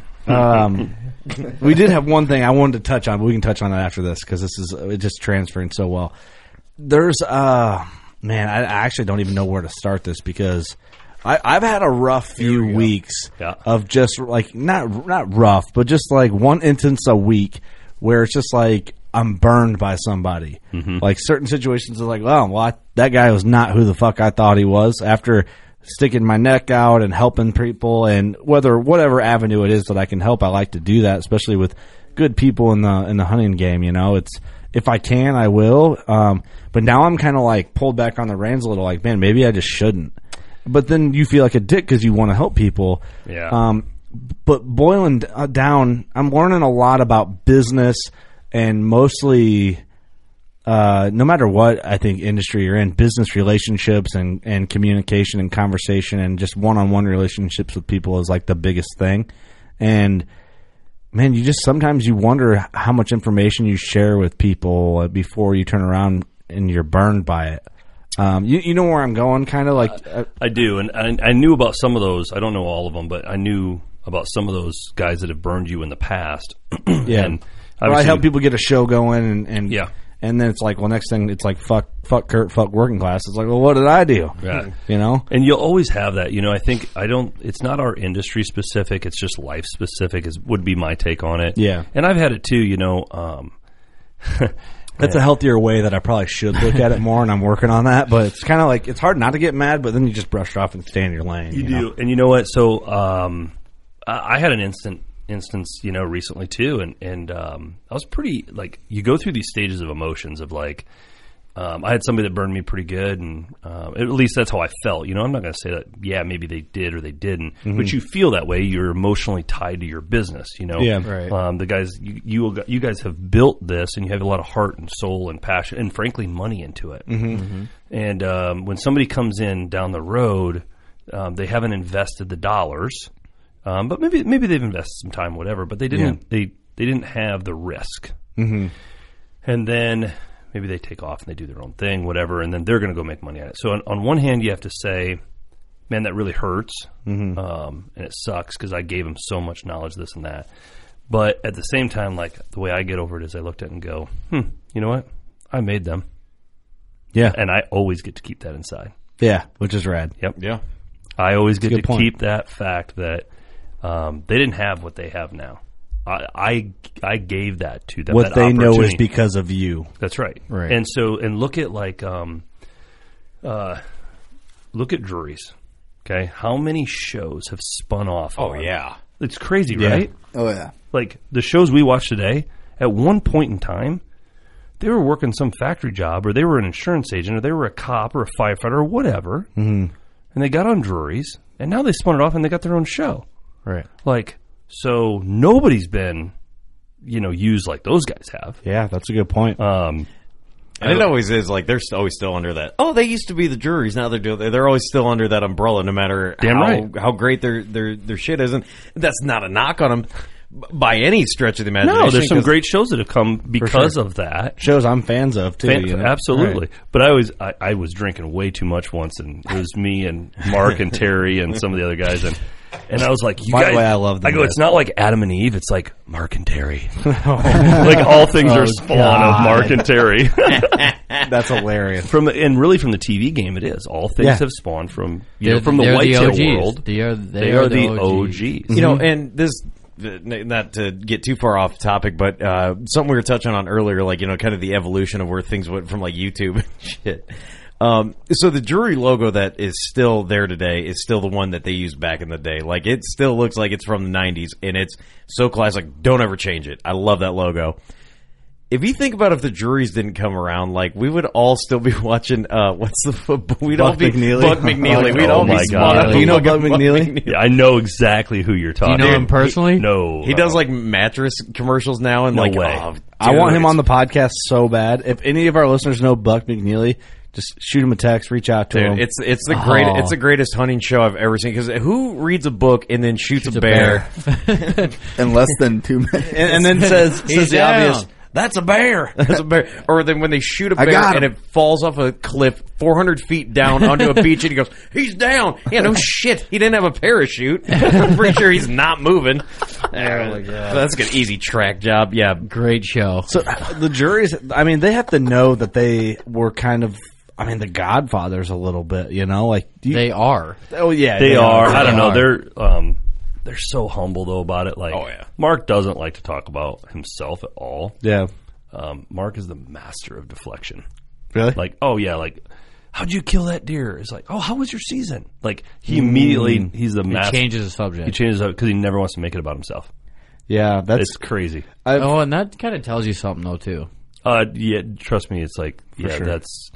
it's pretty legit. And I don't, he's so busy with stuff, I don't get to talk to him nearly as much. But Matt and I have a lot of great business conversations, and I really like Matt Drury, man. He's really cool. yeah, and it's what's cool is they've built a really great business, and I can tell you with them, they understood the art of you have to spend money to make money, and And we're spending money. and they are. I look around. This is a great example. That mixer board that you are in front of, Kurt, is like, it's unbelievable. And I know I can tell it obviously wasn't cheap. It's overkill. It's overkill, but you care about delivering a great product to your customer. Yeah. And unfortunately, like, I'm going to guess when you go talk to Big Time or Scent Crush or whatever, and you say, I've got a Kenya Kaka X222, whatever, all that crap is on there. Squared. That's exactly what that says. That means nothing to them. Yeah, this old Kenya Cooker. Love it. But to them, that means nothing. But Right. to you go, I can deliver a better product to our end consumer, our listener. And I think that's cool because you're not recording this crap on iPhones. Like, it's Right. important to you to deliver a great product. That's one thing they do. That's one thing. I watch a Shockey show, and I'm like, whoa, can you imagine the amount of production work that he puts into it, the love, the care, the Right. equipment? Right. Like, Insane. it's insane. I love stuff like that. Dude, But- I went to the jury studio over the summer. yeah, that's right. You were down there. It's got amazing, to do isn't a it? podcast with them. That was cool. I actually shout out the juries. I snagged a new piece of equipment, and I knew they existed, but Wait I a never minute, like you stole it from him? like yeah, don't tell under don't- your shirt? Yeah, or- don't Yeah, tell Matt. yeah. Don't tell Matt. He straight up Sorry, Matt. 5-finger discounted that thing. Sorry, Matt. Matt doesn't listen to Working Class Bowhunter. Hey, Well, they he got- might. He hey, might. the juries are so loaded; they got so much shit they didn't even notice it was gone. Well, that was my mindset when I left with it. Hey, You know, I'm right. just like, they won't even know this is gone. So I got a piece of jury recording equipment in the studio. You had them sign it. Yeah, I'm like, hey, can you sign this? Like, well, this is ours. I'm like, yeah, but now it's mine. So, and I'm leaving now. That works. Just please, I'm getting in my car. No, they when I did the podcast with them in their studio, I was kind of looking around. I'm like, oh man, that's how you do that? Because I never thought they're like high, big dog production, you know? Oh, yeah. And I'm like, wow, man, we could do that. So we have I'll show you after the studio how we did everything. But basically, all this you see at the top of this mixer board and down into this one big wire is an idea I got from the juries. It's so awesome. Seeing Like, how they did it, you know? I love risk takers, and I love people that will invest in making their business better. Like investing in. I was just on. If it works out, I'll tell everybody what it is. But I was just on this. Basically, it's a learning center, and the topics are unbelievable. Everything from expansive, more animation, Photoshop to you name it. From a creative suite standpoint. And I was talking to my staff, and I'm like, we have to have this. Like, all the latest updates, like, holy crap, like, we can do continuing education on, we use Illustrator, we use Premiere, Photoshop, we use, the entire Adobe suites, plus all these add-ons and graphics packages, and the creative guys can tell you. But the problem is there's always new offerings and updates. Well, how do you stay up on it? Well, You don't. You have to do continuing education classes. Right. Right. What's the latest trends on social media? Well, we have to go to seminars and we have to buy education for that so we can bring it back and implement it. And that's one thing just in any business, like, holy crap, like, invest in yourself. Right. One of the things before the podcast you were asking me is like, and I don't know, maybe it's one of the things, but you said, what did people do wrong? Yeah. They don't invest in a real business. Like, that's the biggest thing they can do wrong and then they go, well, why won't you sponsor me? Or why aren't people watching my show? Or why aren't they listening to my podcast? Well, because they didn't come with a business plan and they didn't invest in themselves. So it's just like a company. I mean, Right. why don't people buy my mineral blend? Well, I don't know, because it might work. You made it in your garage, but you didn't invest in marketing, or you didn't invest in great packaging. You didn't invest in, putting the right people around you to help promote your product. Like, there's so many things. It's just investing in yourself or investing in your brand. For sure. Right. Yeah, a lot of little details. I wouldn't say little. A lot of important details get overlooked. Yeah, You know, for sure. it's and I'm sure, like, I'm always trying, or we talk, all of us, like, we don't just talk when we're here to record. Like, we have group chats that we talk every single day. The podcast crew. We have the podcast crew. We have a trade show crew, and then we have what I call the OGs, which are the guys that just supported us from the beginning, real close friends awesome. that we talk hunting and stuff with. But we have the podcast chat that we talk every day about equipment, ideas, shows, and that's our way of Merch, staying. we do everything. Yeah, merch. Which also explains It's the business. how aggressive your growth curve has been. Like, your growth curve has been, like, in the marketing world, it's faster than any median I've worked with in a really, really long time. Like, Wow, thank you, man. I keep track of your numbers. Obviously, I have to. Yeah. And I think a lot of that is because your investment in your own brand. Right. So if we wouldn't have this crew right here, I don't think we would be where we're at right now. No, definitely not. Comes back to the personality. Do people Right. want to listen to a personality? That's why I can't shave my mustache. That's the only reason you're it's a here. gimmick. If you shave that thing, you're out. Yeah. Well, it's a gimmick now, but it also, I mean, honestly, like, we're good friends.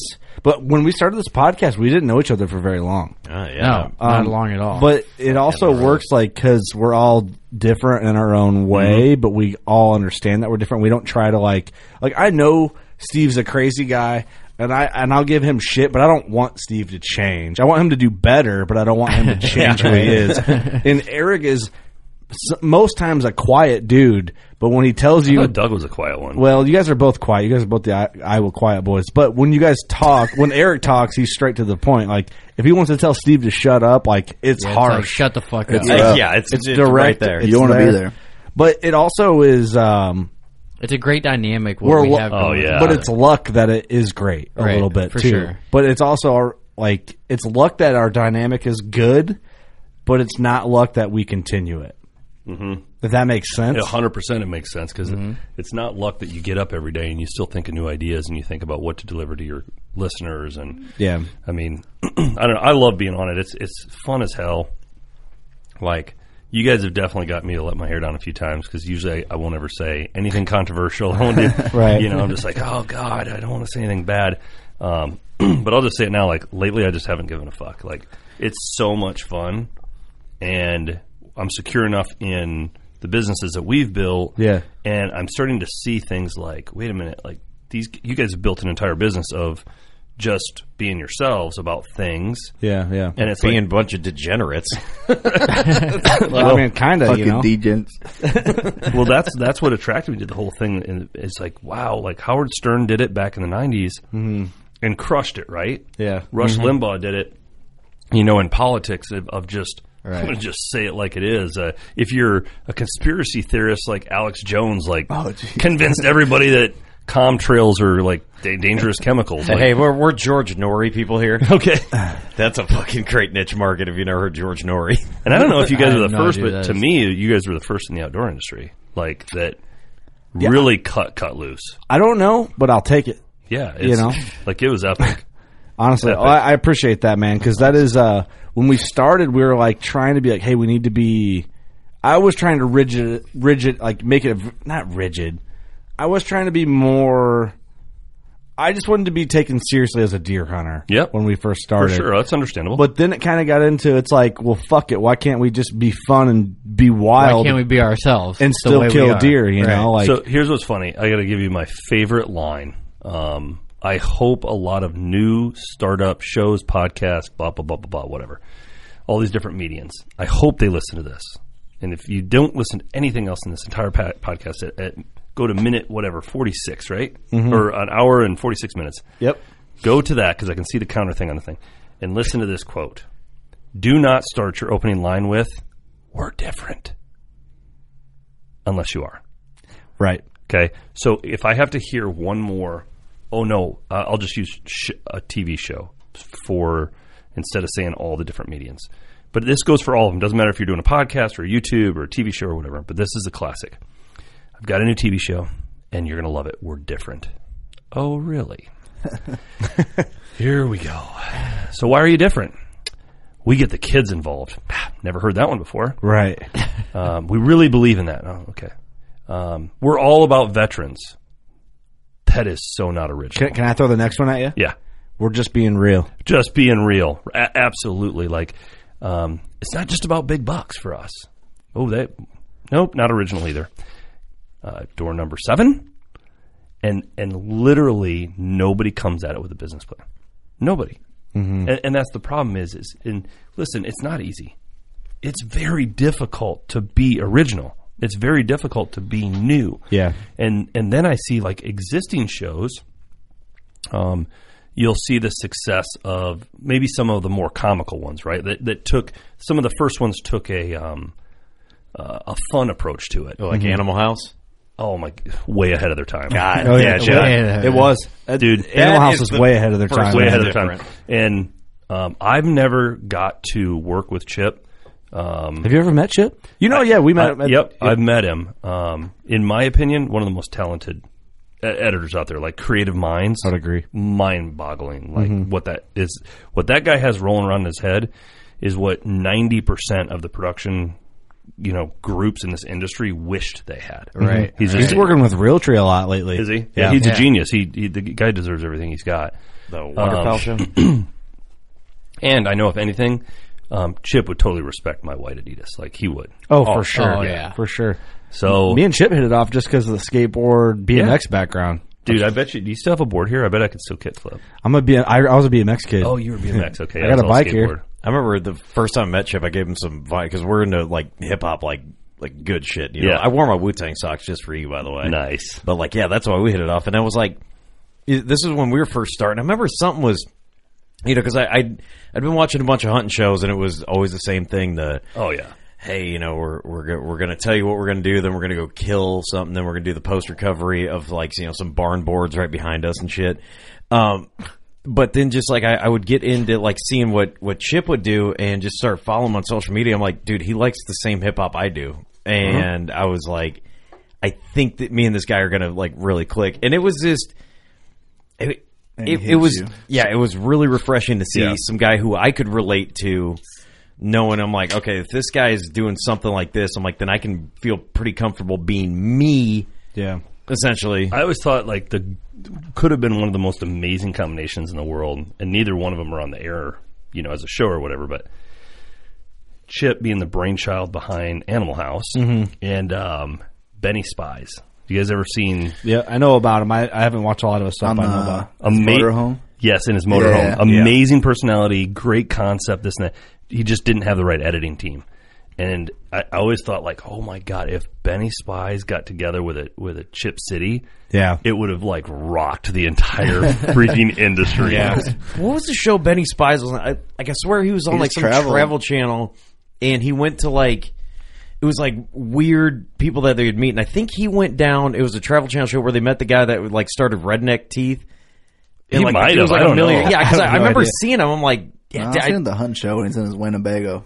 Dude, Benny's a nut. I don't know him real well, but I know him. I've never met him. He is a serious nut.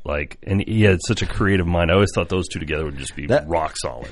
Chip is such a cool dude. If someone was like, "Hey, we're gonna fund a show," and Chip's your producer, and dude, I think I'm in. We would have a wild show if Chip produced something we were gonna do. Because I grew up watching BMX videos. He grew up watching skate and BMX videos, which is how he edits a little bit. He has that flavor, and that's how I became a fan of what he did. And it was just crazy. Yeah. Being a fan of what he did. Then Eric and I met him at ATA and went out and partied with him, and then just became our buddy. And ever since then, he's been one of our really good friends. Yeah. So that's a lesson. Break the mold, right? Do things different.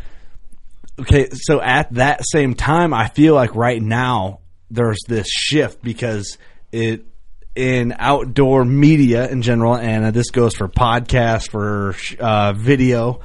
It's hi, I'm Kurt Geyer, and this is the Working Class Bow Hunter. This week, and then it's this very rigid, there it is, and almost robotic. Well, now I feel because of maybe social, maybe because of podcasts, maybe because people are getting more comfortable, all of those people are starting to be like, hey, Steve, throw me a Busch Light. I'm going to drink it. Here I am. I'm drinking it on camera. Look how edgy I am. I'm just being real. It's like when you hear there's a new hot chick at school, everybody goes looking for her, But it's everyone wants to be real and relatable, but it's a rigid, it's almost not human. Yeah, so what you're experiencing... Yeah. What you're experiencing is the Twilight Zone. No. What you're experiencing is... Here we go. I knew it. It's the Lee and Tiffany, right? Uh-huh. So Lee and Tiffany come out, and they're really... I guess Ralph and Vicky were there before as a husband and wife, but let's face it, Lee and Tiffany probably did it even more relatable. They were just this Midwestern, young... God, when they started, they were so young. Yeah. Super young. Babe. And the minute they got success... Who, Lee? Did you just call Lee a babe? Hey, he's a manly man back then. But listen to this. Tiffany's the babe of the industry. Then all of a sudden, how many couple shows came out. All of It them. was crazy. Yeah. Yeah. And it was like, oh, let's jump on that. Let's jump on that. People are still doing it. They're still doing it. But the thing is has any husband and wife achieved the pinnacle of Lee and Tiffany? No way. No, not even close. Not even. It's close at all. like, it was funny. I was talking to, I'm going to say the number, I won't name names other than the top, but I was talking to the number 2 cooler company in the world. Number 2 cooler company. And this was several years ago, but they said, do you know how much we're the number 2 biggest cooler company in the world? Do you know how much we did in revenue? I was like, I have no clue. They're like, we did $40 million last year. And I was like, holy crap, that's awesome. And he goes, do you know what number 1 did? And I go, I guess it's Yeti, right? And they're like, yeah. They did 400 million. Holy shit. And this was years ago, by the way. Years ago. 400? Number 1 They did sold 400. 6 coolers. That was good. That was good. Give a round of applause. That was good. Steve, that was good. Yeah. All right, guys, I'm out. Thank you. I'm done. Yeah, you think about it, like that's a little bit of representative of our industry. You got the number ones. We're lucky enough to be in a generation we know a lot of the number ones. Yeah, yeah. But there's only about 5. Right? And then the number 2s, they're so far down below. It's wild to think crazy. about. Crazy. Yeah. I thought it'd be that company that made the cheap styrofoam ones that you buy at the gas station, you know? Right? Because those things are fucking awesome. Yeah, they are. It's only awesome because they're like $3. Yeah, but you Oh, keep yeah. buying them because you use them Hey, once and yeah. you're done. You're right. You get all drunked up, you know, you Man. leave at a party. Who cares? Right. That's a good point. But that's an interesting way to look at that. Yeah. That's right. Because that's kind of is a copy and paste across. Of course. Look how many Yeti knockoffs there are. Yeah. Mm-hmm. And I'm sure, I mean, no one will actually know except for guys like you that are in the marketing that control where money goes, where advertise, all that goes. Yeah, you know a lot of numbers on a lot of shows, legit, and a lot yeah. of podcasts and all that. And I bet you it's probably kind of the same numbers pattern across the board. It very much is. It's the same in television. You've got your super top tiers, and then you've kind of got a huge drop off, and then you've got, Mid-level. and then Yeah. you've got startup shows. It's the same thing in podcasts. I mean, Yeah. and you guys didn't even hit the game early. You just hit it different. So that's when we started watching you and watching your numbers, and we're like, "Whoa, okay, this is some serious business here." Same thing with YouTubers. Some of these guys that have been doing it for a while, like, you're not going to catch them. Like, Right. They're so far ahead. yeah. But here's the thing, like, then all of a sudden somebody does it different. I don't know these guys. This is not a plug for them at all. I've never met a single one of them. But you look at the hunting public, right? Okay. These guys are massive, man. Massive. I heard about the hunting public. Of course, I live in Iowa, so a lot of those guys are centered there, and I had heard about them. And it was like, wait a minute, like, this is odd. That's a really strange format. Nobody's doing it like that. Right. Like, they're running around like the camera's shaky. They're running around with handy cams. But then all of a sudden, boom, when it comes to the moment of truth, the footage is killer. Yeah. And it was like, these are guys going to be somebody to watch. Mm-hmm. And they couldn't be bought. Like, they're like, kind of same thing with you guys. It's like, we got to use it type of thing. Yeah, yeah. And like I said, I don't know them. I've never had any dealings with them, but I respect the fact that mucho respect to those guys. They broke every mold when it came to, at the time, current YouTube hunting current hunting sure. YouTubers. Yeah, for sure. And They started with Bill Winke, didn't they? I think so. Yeah, a lot of those guys were old Bill Winke guys. Which kind of, they did break the mold there because it goes back like what we were talking earlier. Like they were under that Bill Winke umbrella, but I don't know if they surpassed like what Bill Winke's doing. Yeah. I wouldn't say that. It's a different. Put it this way: so you have to. I don't know. You should actually tell them to listen to this part of the podcast, the hunting public, and I'll give them a massive shout out. I don't know those guys, so Okay. So it's pretty amazing when Cuz Strickland, who, mucho respect to him too, Yeah. but I watched him knock off something that the hunting public had done first. Oh, really? Yeah, 100%. Knocked it off. So, like, word for word. Went into Walmart. Hunting public it was a while ago, quite a while ago. They went into Walmart with nothing and bought everything they needed to go bow hunt and killed a deer with a bow, with a bear package bow. Yeah. That they bought at Walmart. Everything they bought at Walmart. And the point was, people are like, oh, that's terrible for pro shops. And I'm like, wait a minute, back up.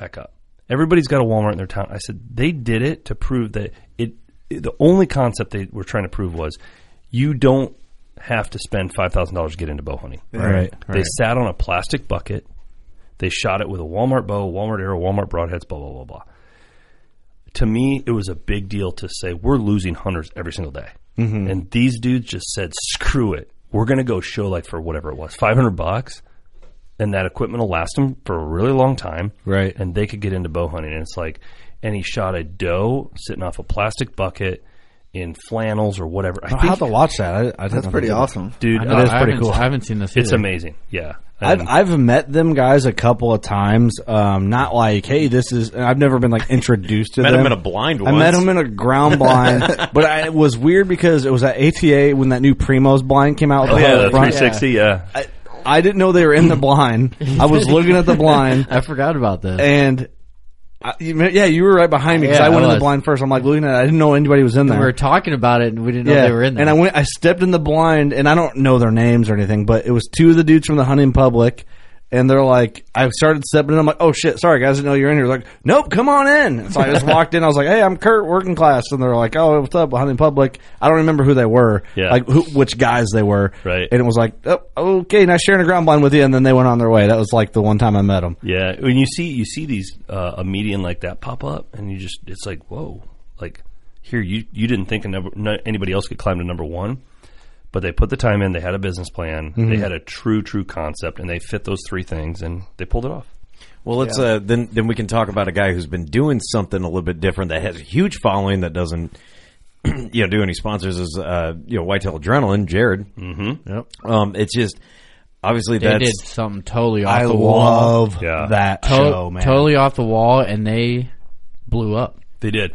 Whitetail Adrenaline, I don't know how. Some of their footage is like, you look at it and you go, seriously? Did that just happen? What was it? Was several years ago when that deer, when he shot it with the recurve. The giant typical. Yeah, behind the hay bale. Like, seriously? Who gets that opportunity? Yeah. Right. And you drove a minivan to there? Right. 96 Caravan. Those guys, I think it was that DVD series they put out the year where Jared shot that giant. Yeah. Was it Kansas? I think so. I think so. I think you're right. Yeah. It's been. I have them.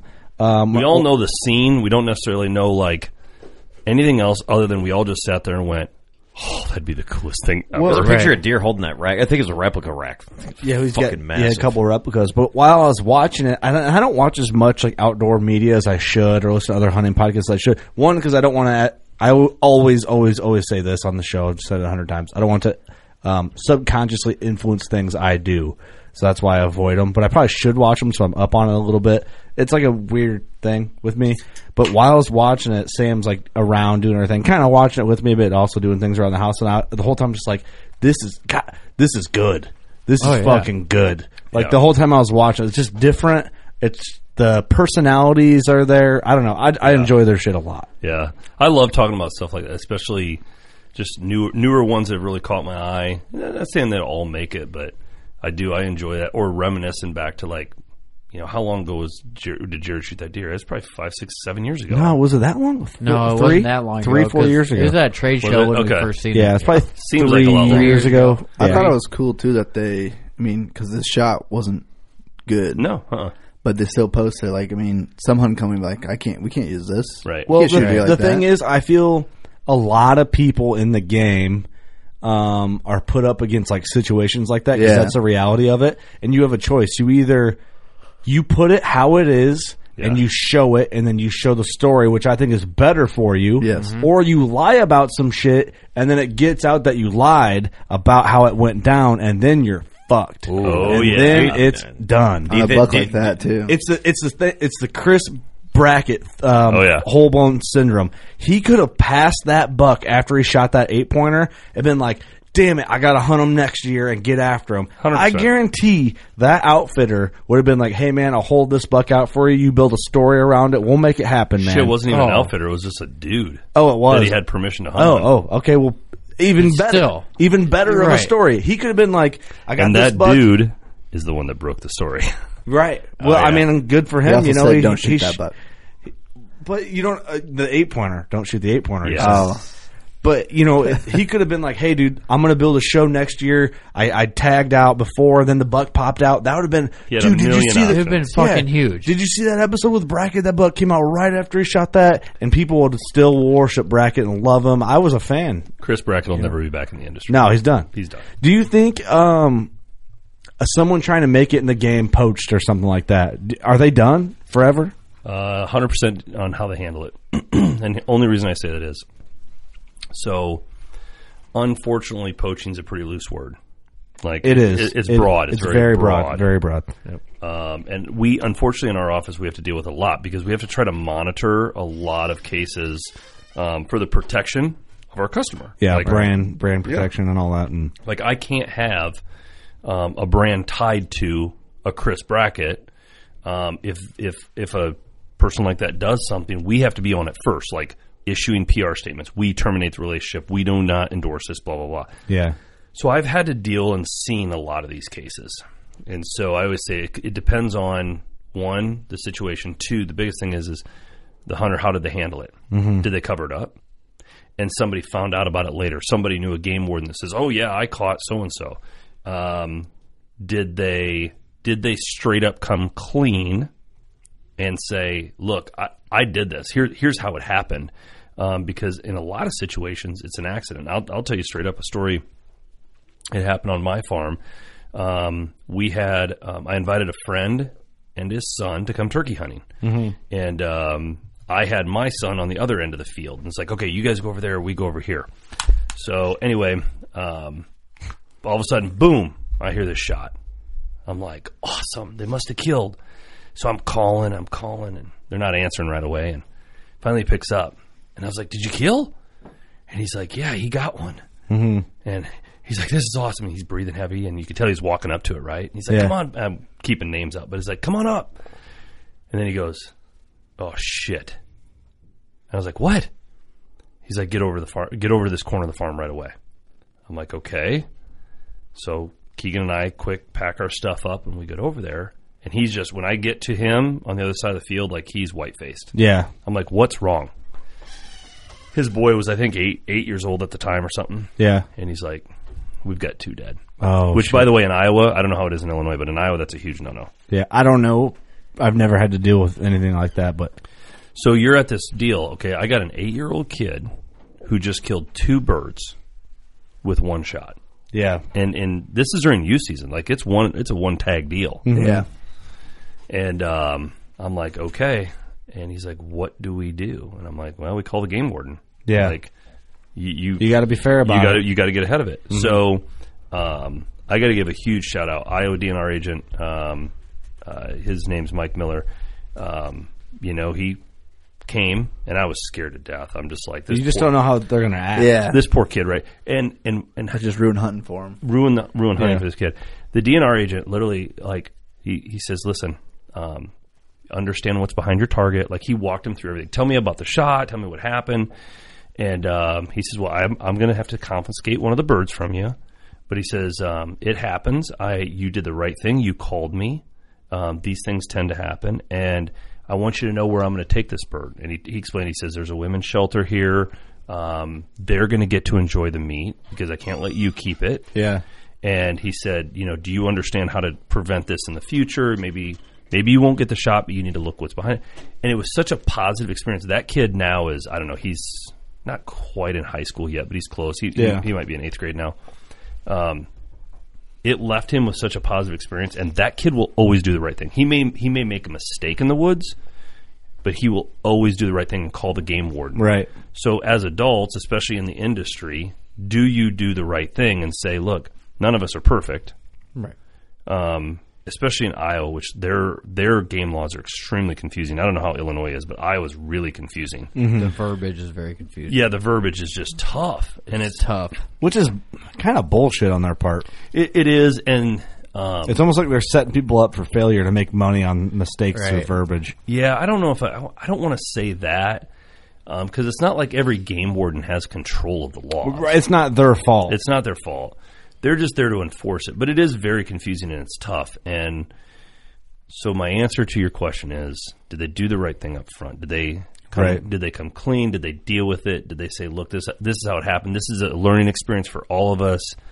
Watch this, watch that. Be careful of this. This is what I learned.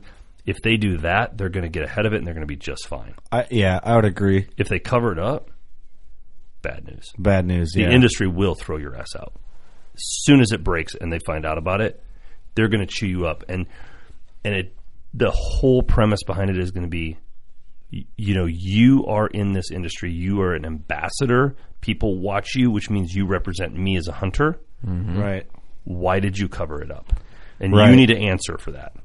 Yeah, very true. Yeah, you have to just be straightforward. It's just easier right from the gate, especially if you're trying to be a person in the game. 100%. And there is in the game. Just rip the Band-Aid off. There is a huge difference Honestly. between a mistake and like I don't know how you would say that, like a fully conscious action. Absolutely. Like, mistakes happen. Yeah. Well, make nobody perfect, but if you willingly like what Brackett did, that's Right. there's no that you cannot. Whereas come it'd up be with a good different enough if I excuse. shot a buck and it passed through him and I hit a doe and I didn't the tag, I'd have to be like, shit, I gotta call a game warden. Yeah. And here's the thing: the rule.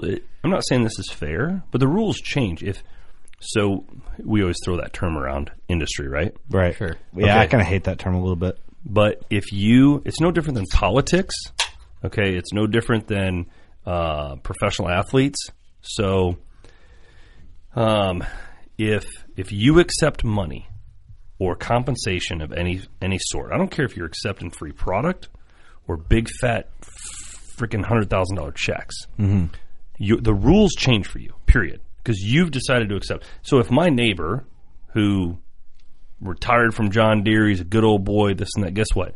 If he accidentally shoots one duck over his limit, or accidentally, or even whatever, on purpose, doesn't tag a deer, whatever, he would never do that. But just say, let's say he does. Yeah. He has zero responsibility to tell me about it. He has zero responsibility to explain his actions to me. Yeah. He doesn't. Mm-hmm.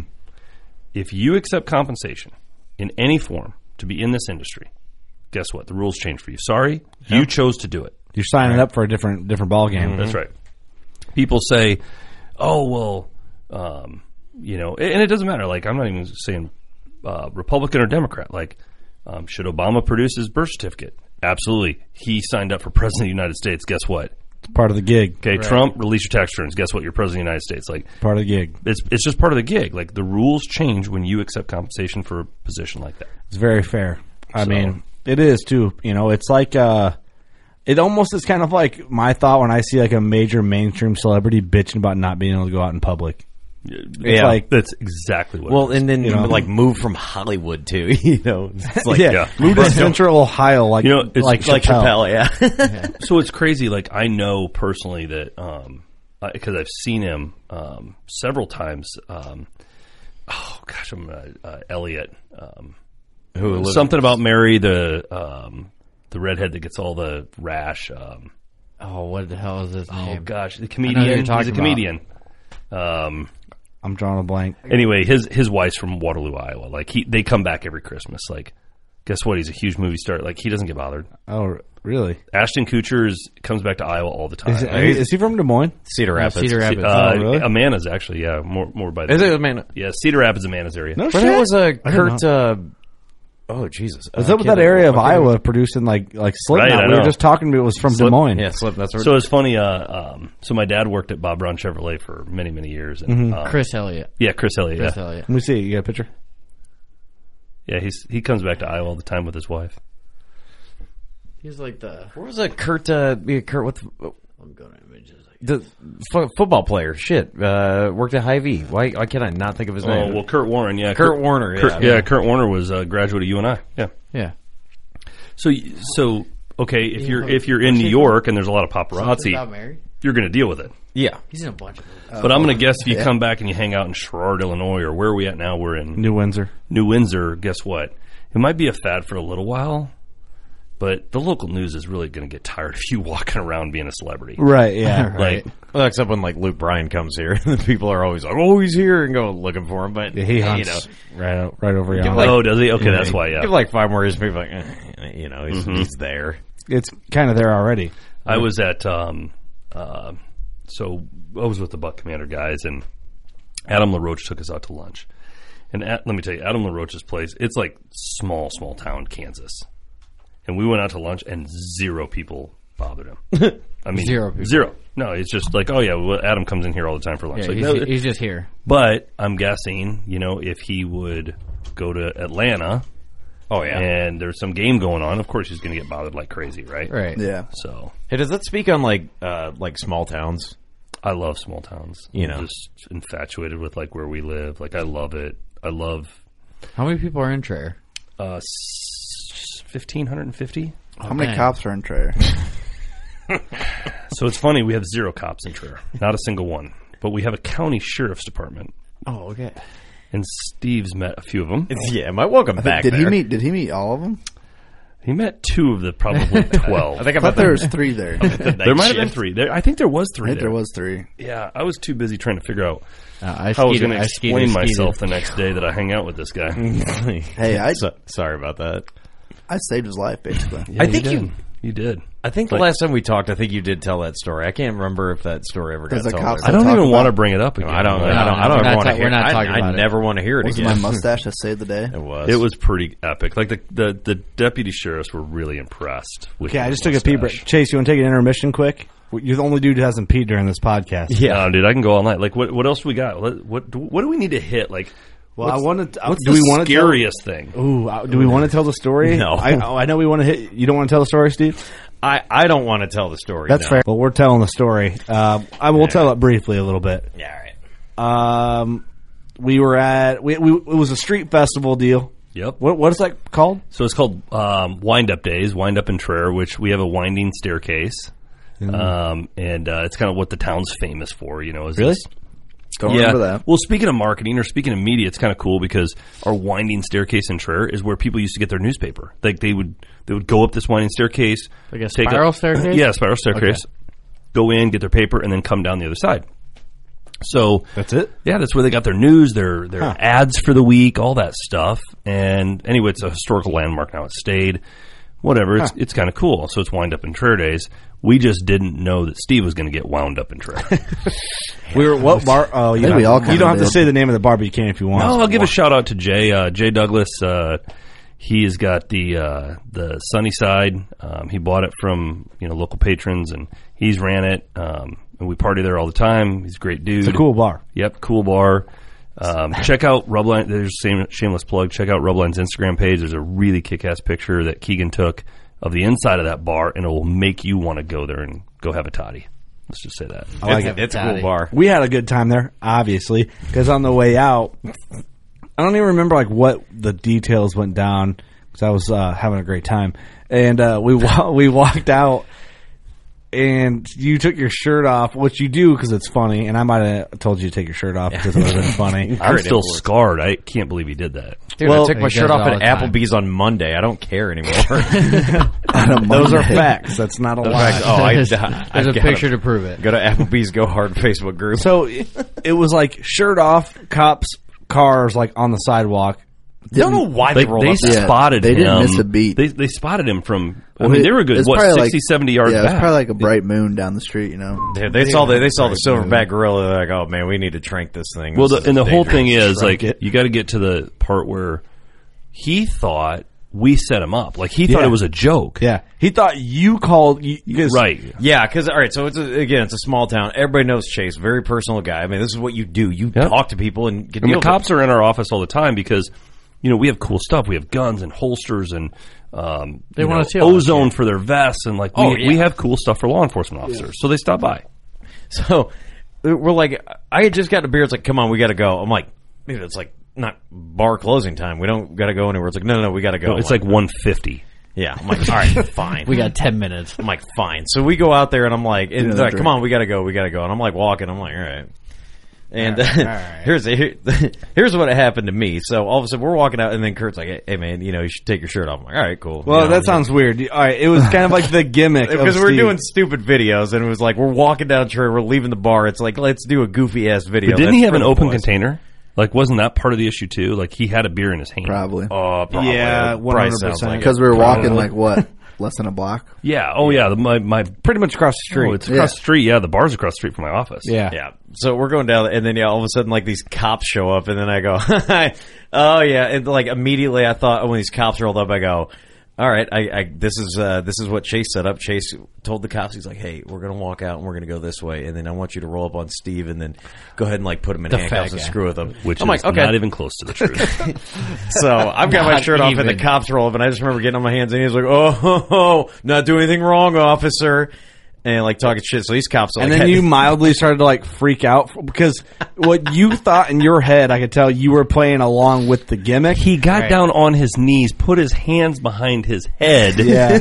And and was screamed, and screamed like, "Don't "Arrest shoot me!" No, And he that- just kept and- screaming, "Arrest me!" Yeah, And that's when Doug is like, Steve, get up, put your shirt back on, and we got to get the fuck out of here.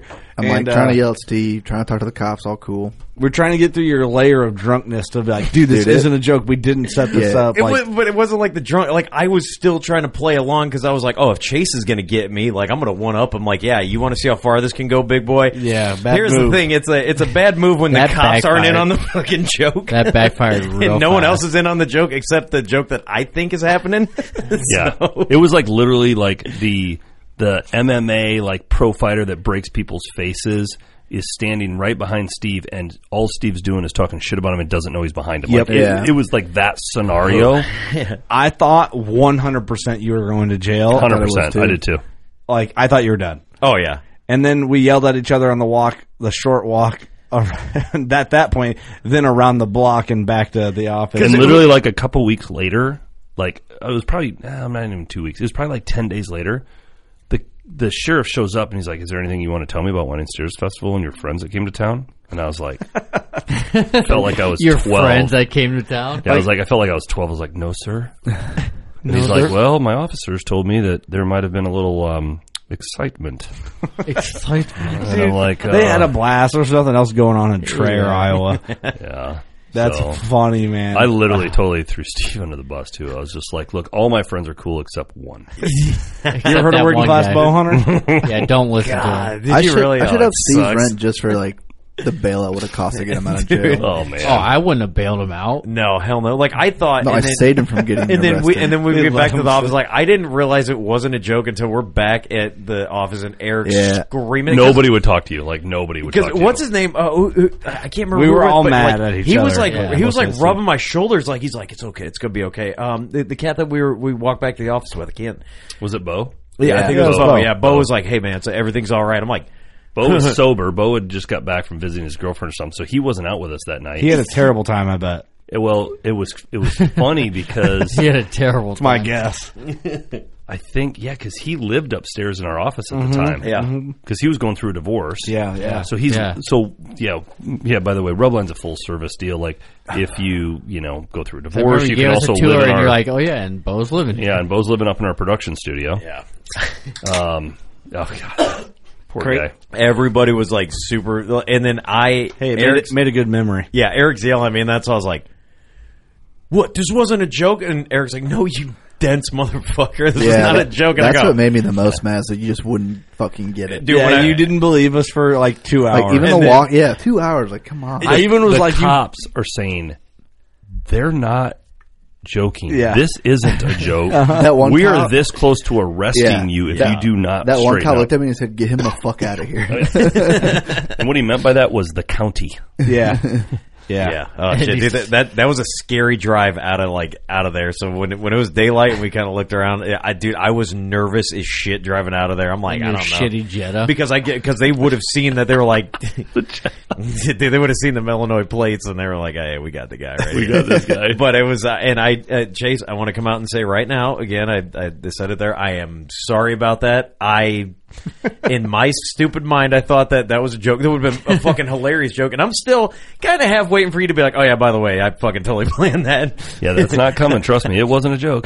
But dude, I apologize. It will never happen again. Well, that's almost kind of disappointing. Like, that was a great story after. No, see, that was my joke. That's never going to happen again, dude. When we come back for Wind Up Starefest, bro, I'm getting arrested. Right. Yeah, you're going all the way this time. Yeah, I'm going to take my shirt off. And, like, you know how boxers do where they get, like, the shit, like, I'm going to be, like, hashtag Rubline marketing, and I'm going to wear a Rubline hat. Yeah, you know what's scary is we have to go back this summer. You guys have to. Like, that should be a tradition. Like, Wind Up in Traer. Wind Up days. Yes. Okay. Wind Up in County. Get wound up and And that's the phrase. Get wound up in Traer. What's the tiki bar? I saw that koozie. I threw it away. It was a bad memory. I'm a fan. I'm down for that. I'm telling you. I think that we should tell the story quickly. Well, you don't have to tell it quickly about the buck and the cover art for this podcast. Oh yeah. Oh yeah. So it's a super short story, actually. I went to a stand and I shot him. Well, what were we talking about? Like, it's do you over exaggerate? Do you tell the truth? Do you? Yeah. You know, we're talking about that with people in this industry. So, the year before I killed that deer, let's see, I shot that deer in 2000 and was it 16, 17? I can't remember. It was not that long ago. Yeah. 17. I think it was 17. And the year before that, I seen the deer, and I had filmed him, and I didn't shoot him. I thought at the time he was 4 to 5, and he could blow up. He was probably 160-inch deer when I saw him, and it was cool because when I filmed him, I got back to camp, and there was 4 of us hunting. We had a big lease together, and I was like, "Check this deer out," and they're like, "You're an idiot! I can't believe you passed this deer." And I have to give major props to a guy named Eric Hale. He's with Red Rising TV. Great dude. We've had him on the podcast before. Yeah, he's just awesome, dude. And another buddy of his, Jason Bowers, like, they were really big supporters. They're like, "That's your deer. Like, you're going to kill that deer next year." And I was like, "Yeah." I mean, we leased like a 2,000-acre property. Yeah. That's why I think there was actually 6 of us total on it. You know, you have to have a lot of guys to afford it. Oh, Yeah. for sure. So we had all these guys on it, and they were just super supportive. We all knew the deer. We called him Combine because he was so wide. And so fast forward a year later, and I'll throw Dan Drake under the bus a little bit, but he ended up being a big reason why I killed this deer.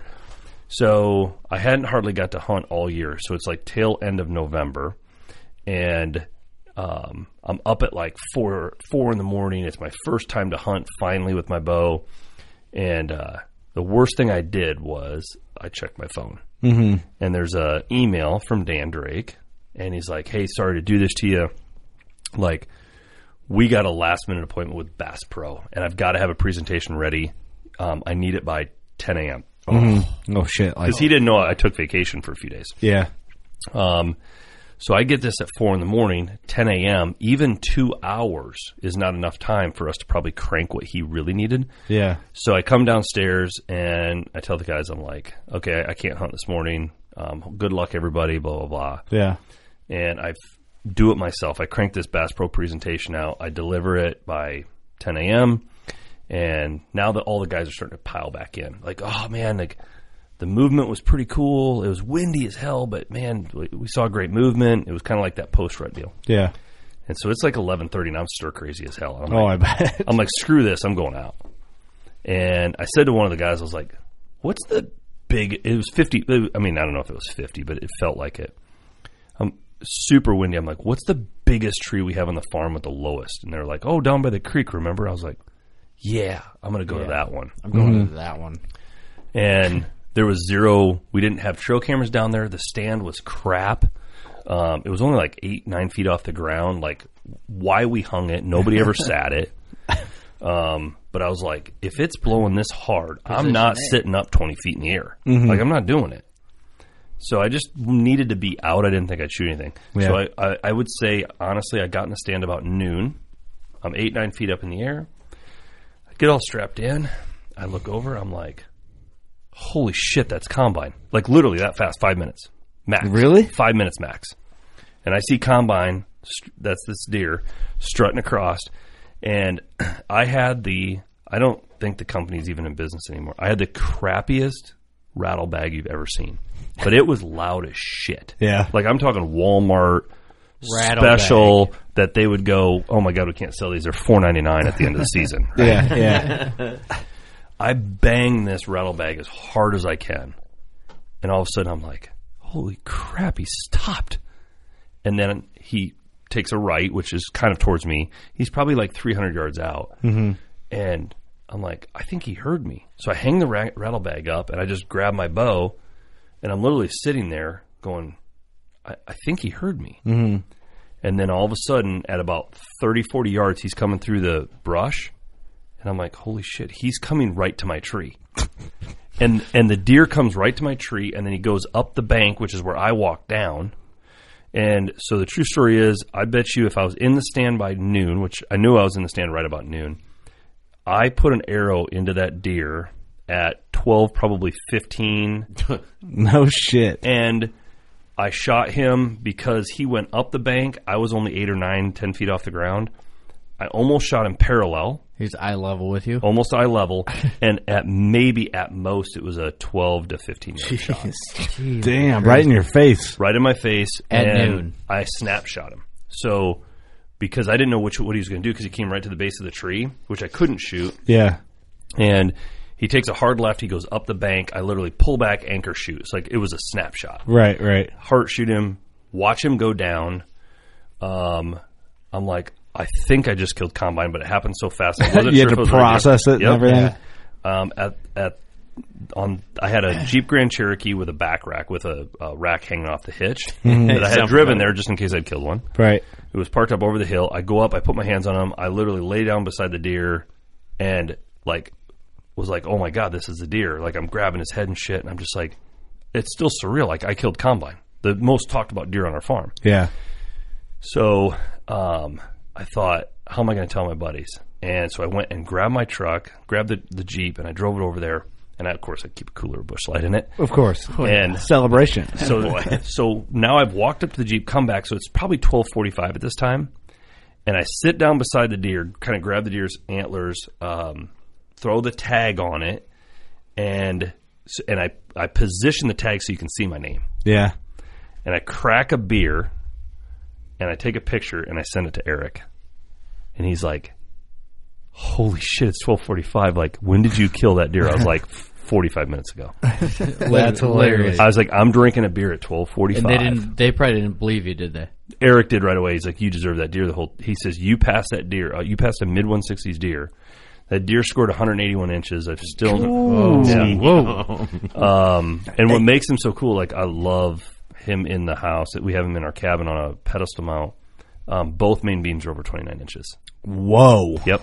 He's such a freak of nature. Like, I think the closest thing I've ever even gotten from a main beam is like 25, 26 inches. Like, stupid. Like, you know that as a scorer. Yes. And you get over 24 inches on the main beam, you got a big beam there. Yeah. There's some beams. And somebody had told me once, like, it's less than, I don't know, it's like less than 3% of whitetails have 29-inch beams. Like, it's a real special thing. I think I've measured 1%. a ton of deer, and I would say maybe 3 Yeah. have been in that 27 plus range. He's pretty amazing, like, and he's wide. He just has everything. The Geyer buck out here, Yep. I think one of his beams is almost 29. One's like 28, almost 29. It's probably awesome. he might be at 29 on one of them. And I mean, that's a big beam, you know. We measured the deer 3 times because when we got in there, I was just like, man, this is like I killed a 170-inch deer. Yeah. And I had killed a couple other 170-inch deer, so I was like, oh, it's like I got another 170, like a gross boon. This is great. Yeah. And when the guy that scored him says, he looks at you, he goes, have you ever broke 180? I was like, no, like not even close. Are you kidding? Yeah. Like 173-ish type of thing. Yeah. And they're like, well, you have now.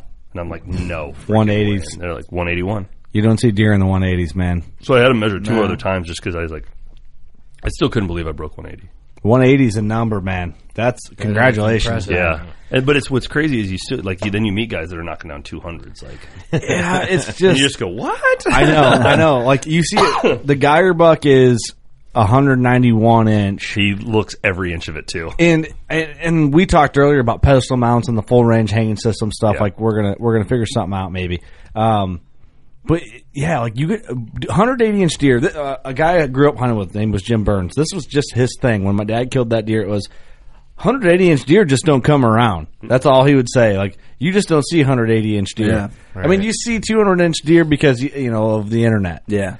But it's like, how often, if it wasn't for the internet, would people know what a 180-plus inch deer looks like? They're pretty special. They're super special. The internet kind of waters things down because of rarities get blasted. Yeah. Right. So, like, that's your buck. What was he? 100 what? He was 181 and he's a straight 10. That's a giant typical. Yeah. It's the Geyer buck's a non-typical. Yeah. That's a giant typical. I said, so obviously you got a lot of attention at the taxidermist, and then people that would go to the same taxidermist would call me and this and that, and then but you're just straight up, and it's like I hunt Southern Iowa, and like I don't care what people say, like I don't have deer like that.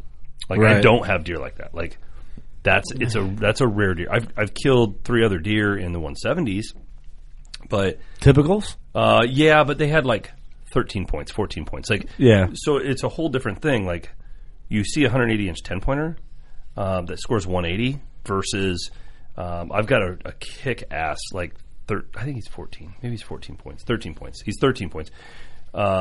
Which he's got a crazy brow. A second brow. Yeah. That scored I think he scored like 176. You can't put that 176 next to that 180, like because the 176 looks like he's a 150-inch deer. Yeah, he just has so many. Right. You know this from scoring. Like they have so many more scoreable points, and I have never done a net score. I'll never. If Kurt came to my house and said, do you want an official Pope and Young score? I'd be absolutely, as long as you leave the net off. Like it's just something I've never agreed with deer. Yeah, I get that. So all these scores I'm throwing out are just gross stuff, but. And then I have a deer that scored I think he scored like 166 that will absolutely blow your mind because he literally just comes straight up off his head, and we called the deer fireworks, and he literally just everything shot straight up, and he looks so huge. Yeah. But it's his main beam shoots straight up, and then all his tines are kind of short. Mm-hmm. Right. But if you put him next to a 175-inch deer, he looks so much bigger because he has less tines. Right.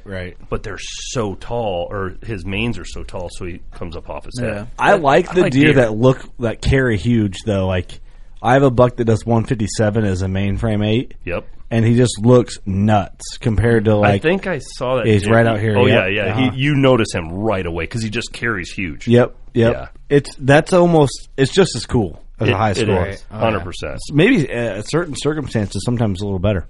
Yeah. I think that's my favorite part about whitetails is just you get to... They're all so different. Yeah. They all have their own personalities. Some of them, like... One of my number one target bucks for several years was a deer we called Bully, and that deer didn't score more than 105 inches. Mm-hmm. And I could not kill him. Like, I'll just tell you, like, I was a crappy deer hunter. I tried so hard to kill this deer. Is it an old, mature, just bully buck, like pushed other deer off? Pushed all other deer off, a lot of other deer off.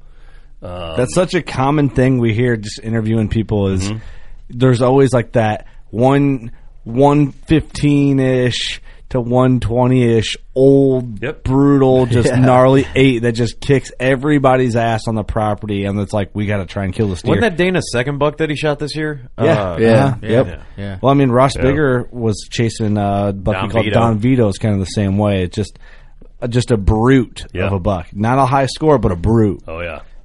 That's a... I mean, in the Midwest, that's a common thing that pops up, They live a long time, and especially if they don't, like, if you're in a well-managed area... That's where a lot of people will make that mistake. It's like, oh, yeah, I got all these bucks, this and that. But they're not killing them because you've got that 115, 120-inch deer that, I'm never putting my tag on that. Well, that's probably a bad idea because he just literally kicked all your badass 4-year-olds off. Yeah. It's like the 8.5 he shot. Yeah, that was probably a bully buck. Yeah. What, a hernia, broken leg, broken skull. Broken nose, because he fought everything. Yeah, he just didn't give a shit. Yep. It's kind of cool, man. The traits are like different, but just a mean old bastard. Oh yeah. I love seeing that stuff too, for sure. Chase, we're gonna hit you with some rapid fire quick, man. I wrote up a few, and then we're gonna off the top hit you with some rapid fire. Is that cool? Let's do it.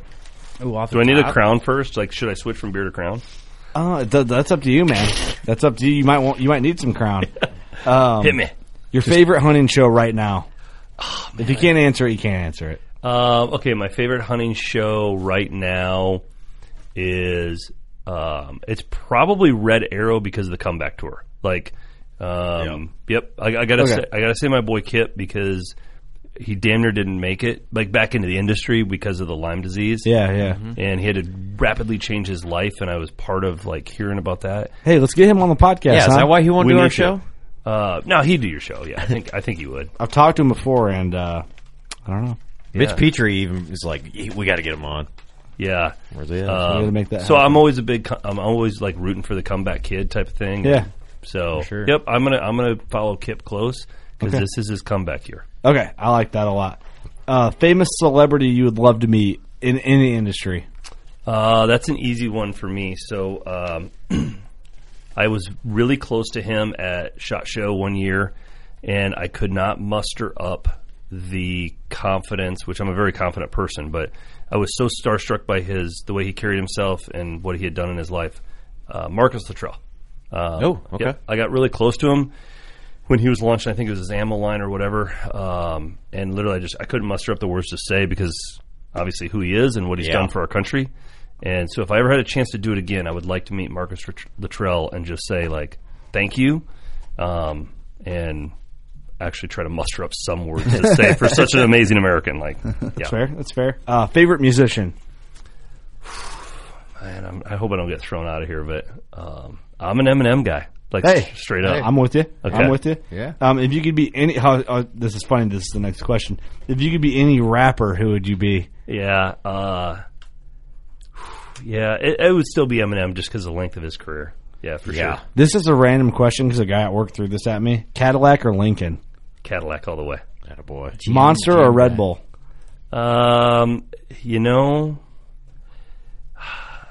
Honest answer, I drink probably more Monsters because they're more convenient and you see them more.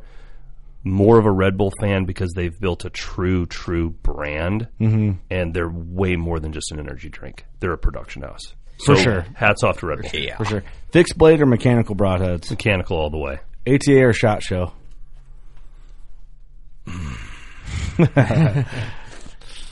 Oh boy. The one stumper, huh? I gotta say SHOT. I gotta say SHOT. Yep, I'll do SHOT. It's close though. Ooh, it's close. Okay. But you missed my favorite show. Germany, IWA. Oh. The European sports show, which is huge. Really? Yeah. Oh yeah, for sure. Huh. Yeah, when you get to talk to hunters that chase like crazy different critters and different game laws. Is that archery and everything? Everything, yeah. Oh, yeah. All right, so are you got passes for us next year? We'll podcast with some Germans. You guys would seriously freak out. Like, everybody's over there is so nice, and you sit there and you listen to how the Swedes hunt versus how the French hunt versus how the you know how much fun we would have it's amazing. interviewing, like, We might not come back. just stay over there. We're just and based out of I'd probably Germany find now. some family over there. I'd just bunk up. Dude, me like too. the Italians are hardcore. Like, Are they really? mountain hunting and Okay, I need to know more All about right, we're that. going to Germany. Realtree or Mossy Oak? no comment. Mark or Terry Jury?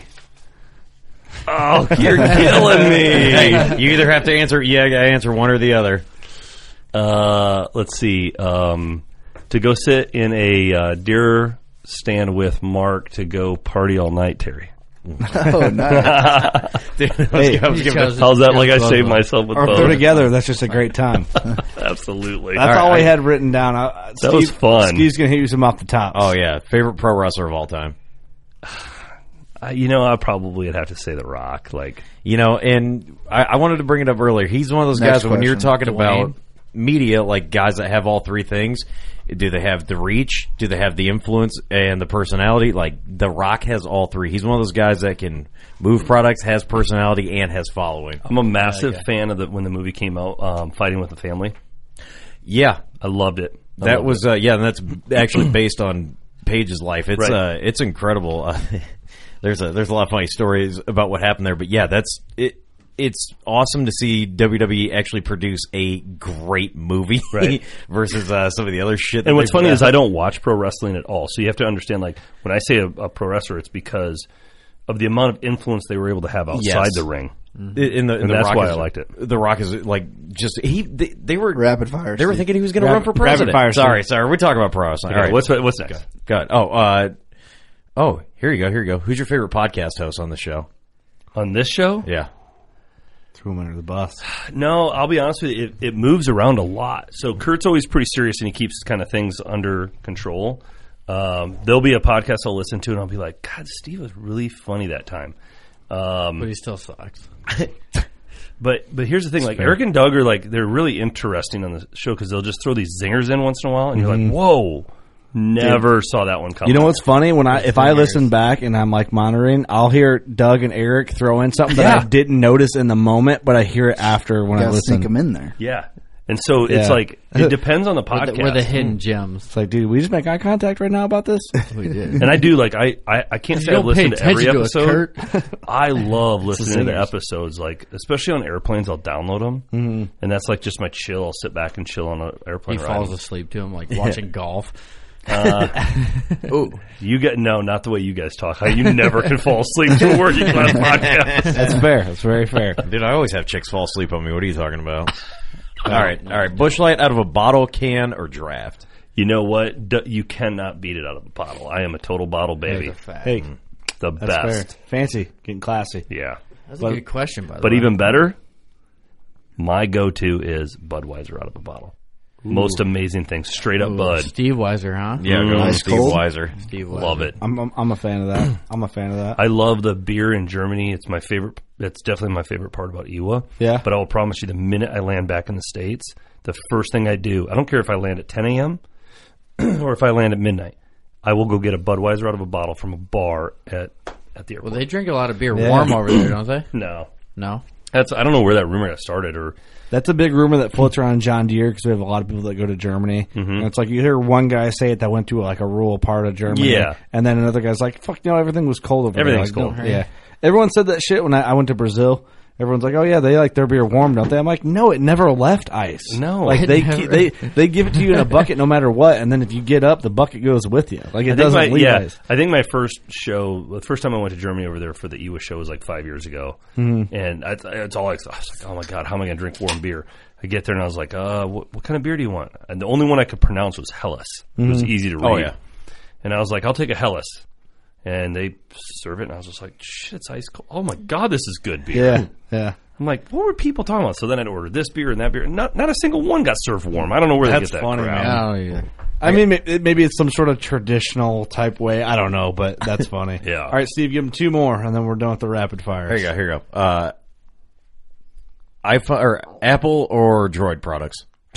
There's no comparison. It's Apple all the way. See, and I asked a that real knowing man. what the answer was. That's a real man. What's up, Doug and Eric? Oh, I have to say this too. Next question. We have so we just hired a digital media specialist. I'm super excited for her to start. She'll already be on by the time this podcast launches.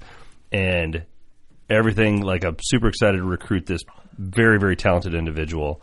We'll have her on the podcast sometime. Yes. But I was very honest with her when I asked that exact same question that Steve just threw at me. I had to order. Rubline Marketing ordered their first PC. And I felt disgusting. Really? She knows what's up. No, she doesn't. Yep. We're gonna slowly convert her to a Mac. Hey, tell her, you know what? You tell her girls like her that use PCs end up with guys like me. I guarantee you have an iMac by the end of the Show her a picture of Steve with his shirt off. This could be you. yeah. Oh, It's going to be your life. yeah, it's gonna be weird having a PC in the office, but we'll survive. We'll figure it out. It'll fade out. All right. You know, I have an HP at work, and I do actually love it. Moving on. What John was the Deere. next one? Hey, John Deere bought it. Hey, cool. I have a Grindr account too. Yeah, well, that says a lot about you, bro. All right, I got one. What's a better app? Okay. The Casey's app or Realtree 365? I'm gonna say Realtree 365 all the way. Here's why.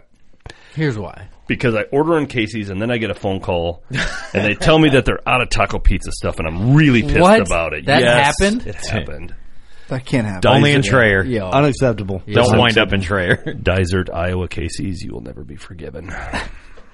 Chase, thank you so much for doing the show, man. Thanks for having coming. me, guys. You made the haul out here. This is 4 years in the making, an in-studio Awesome. show. First 100% complete studio guest. Do you like that? I love it. 100%. I'll tell you what, though. We need to call Joey.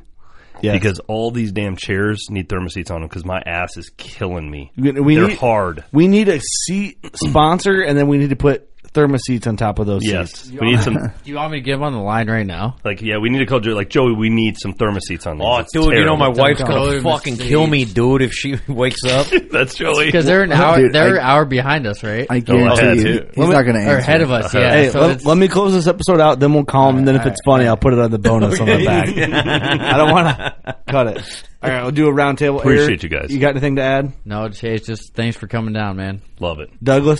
Thanks for finally coming down. Yeah, Chase? What you got? dude, I love it. Thank you guys. I love you guys all so much. It's just been you guys are the best addition the hunting industry has had in a long time. Thanks, brother. That means a lot, man. Yeah, Thank it's you for awesome. coming down. Thank Love you. it, man. Steve? No one cares. Chase, thank you for pretending to like me for this episode, so we'll go back to the awkwardness after this shit's Kurt, over. you got anything? Thank you for that, Eric. Man, I'm just no, thankful no, for Rebel Line Marketing, the relationship we formed over the years, and thank you for kind of putting your neck out there on us, and we will not burn you, man, because there's too much burning going on lately, and we might piss you off with dumb shit we do, but we won't burn you. Yeah, you guys won't know. That's there's a few that you got to hold tight. You got to hold tight in this industry. You guys are one of right. them. I appreciate you. Well, we're setting sail, man. It's a team now from now on out. So Got it. I appreciate everybody in the studio right now and everyone listening to the podcast. We love you so much. We appreciate all the support over the years, and we hope to keep you around. And you know what to do. Go shoot your bow. Go find some sheds. We love you. One of the most legendary shows in the outdoors is on Waypoint TV. Don't miss Primo's Truth About Hunting, Wednesday nights at 7 p.m. Eastern on Waypoint TV, the destination for outdoor entertainment.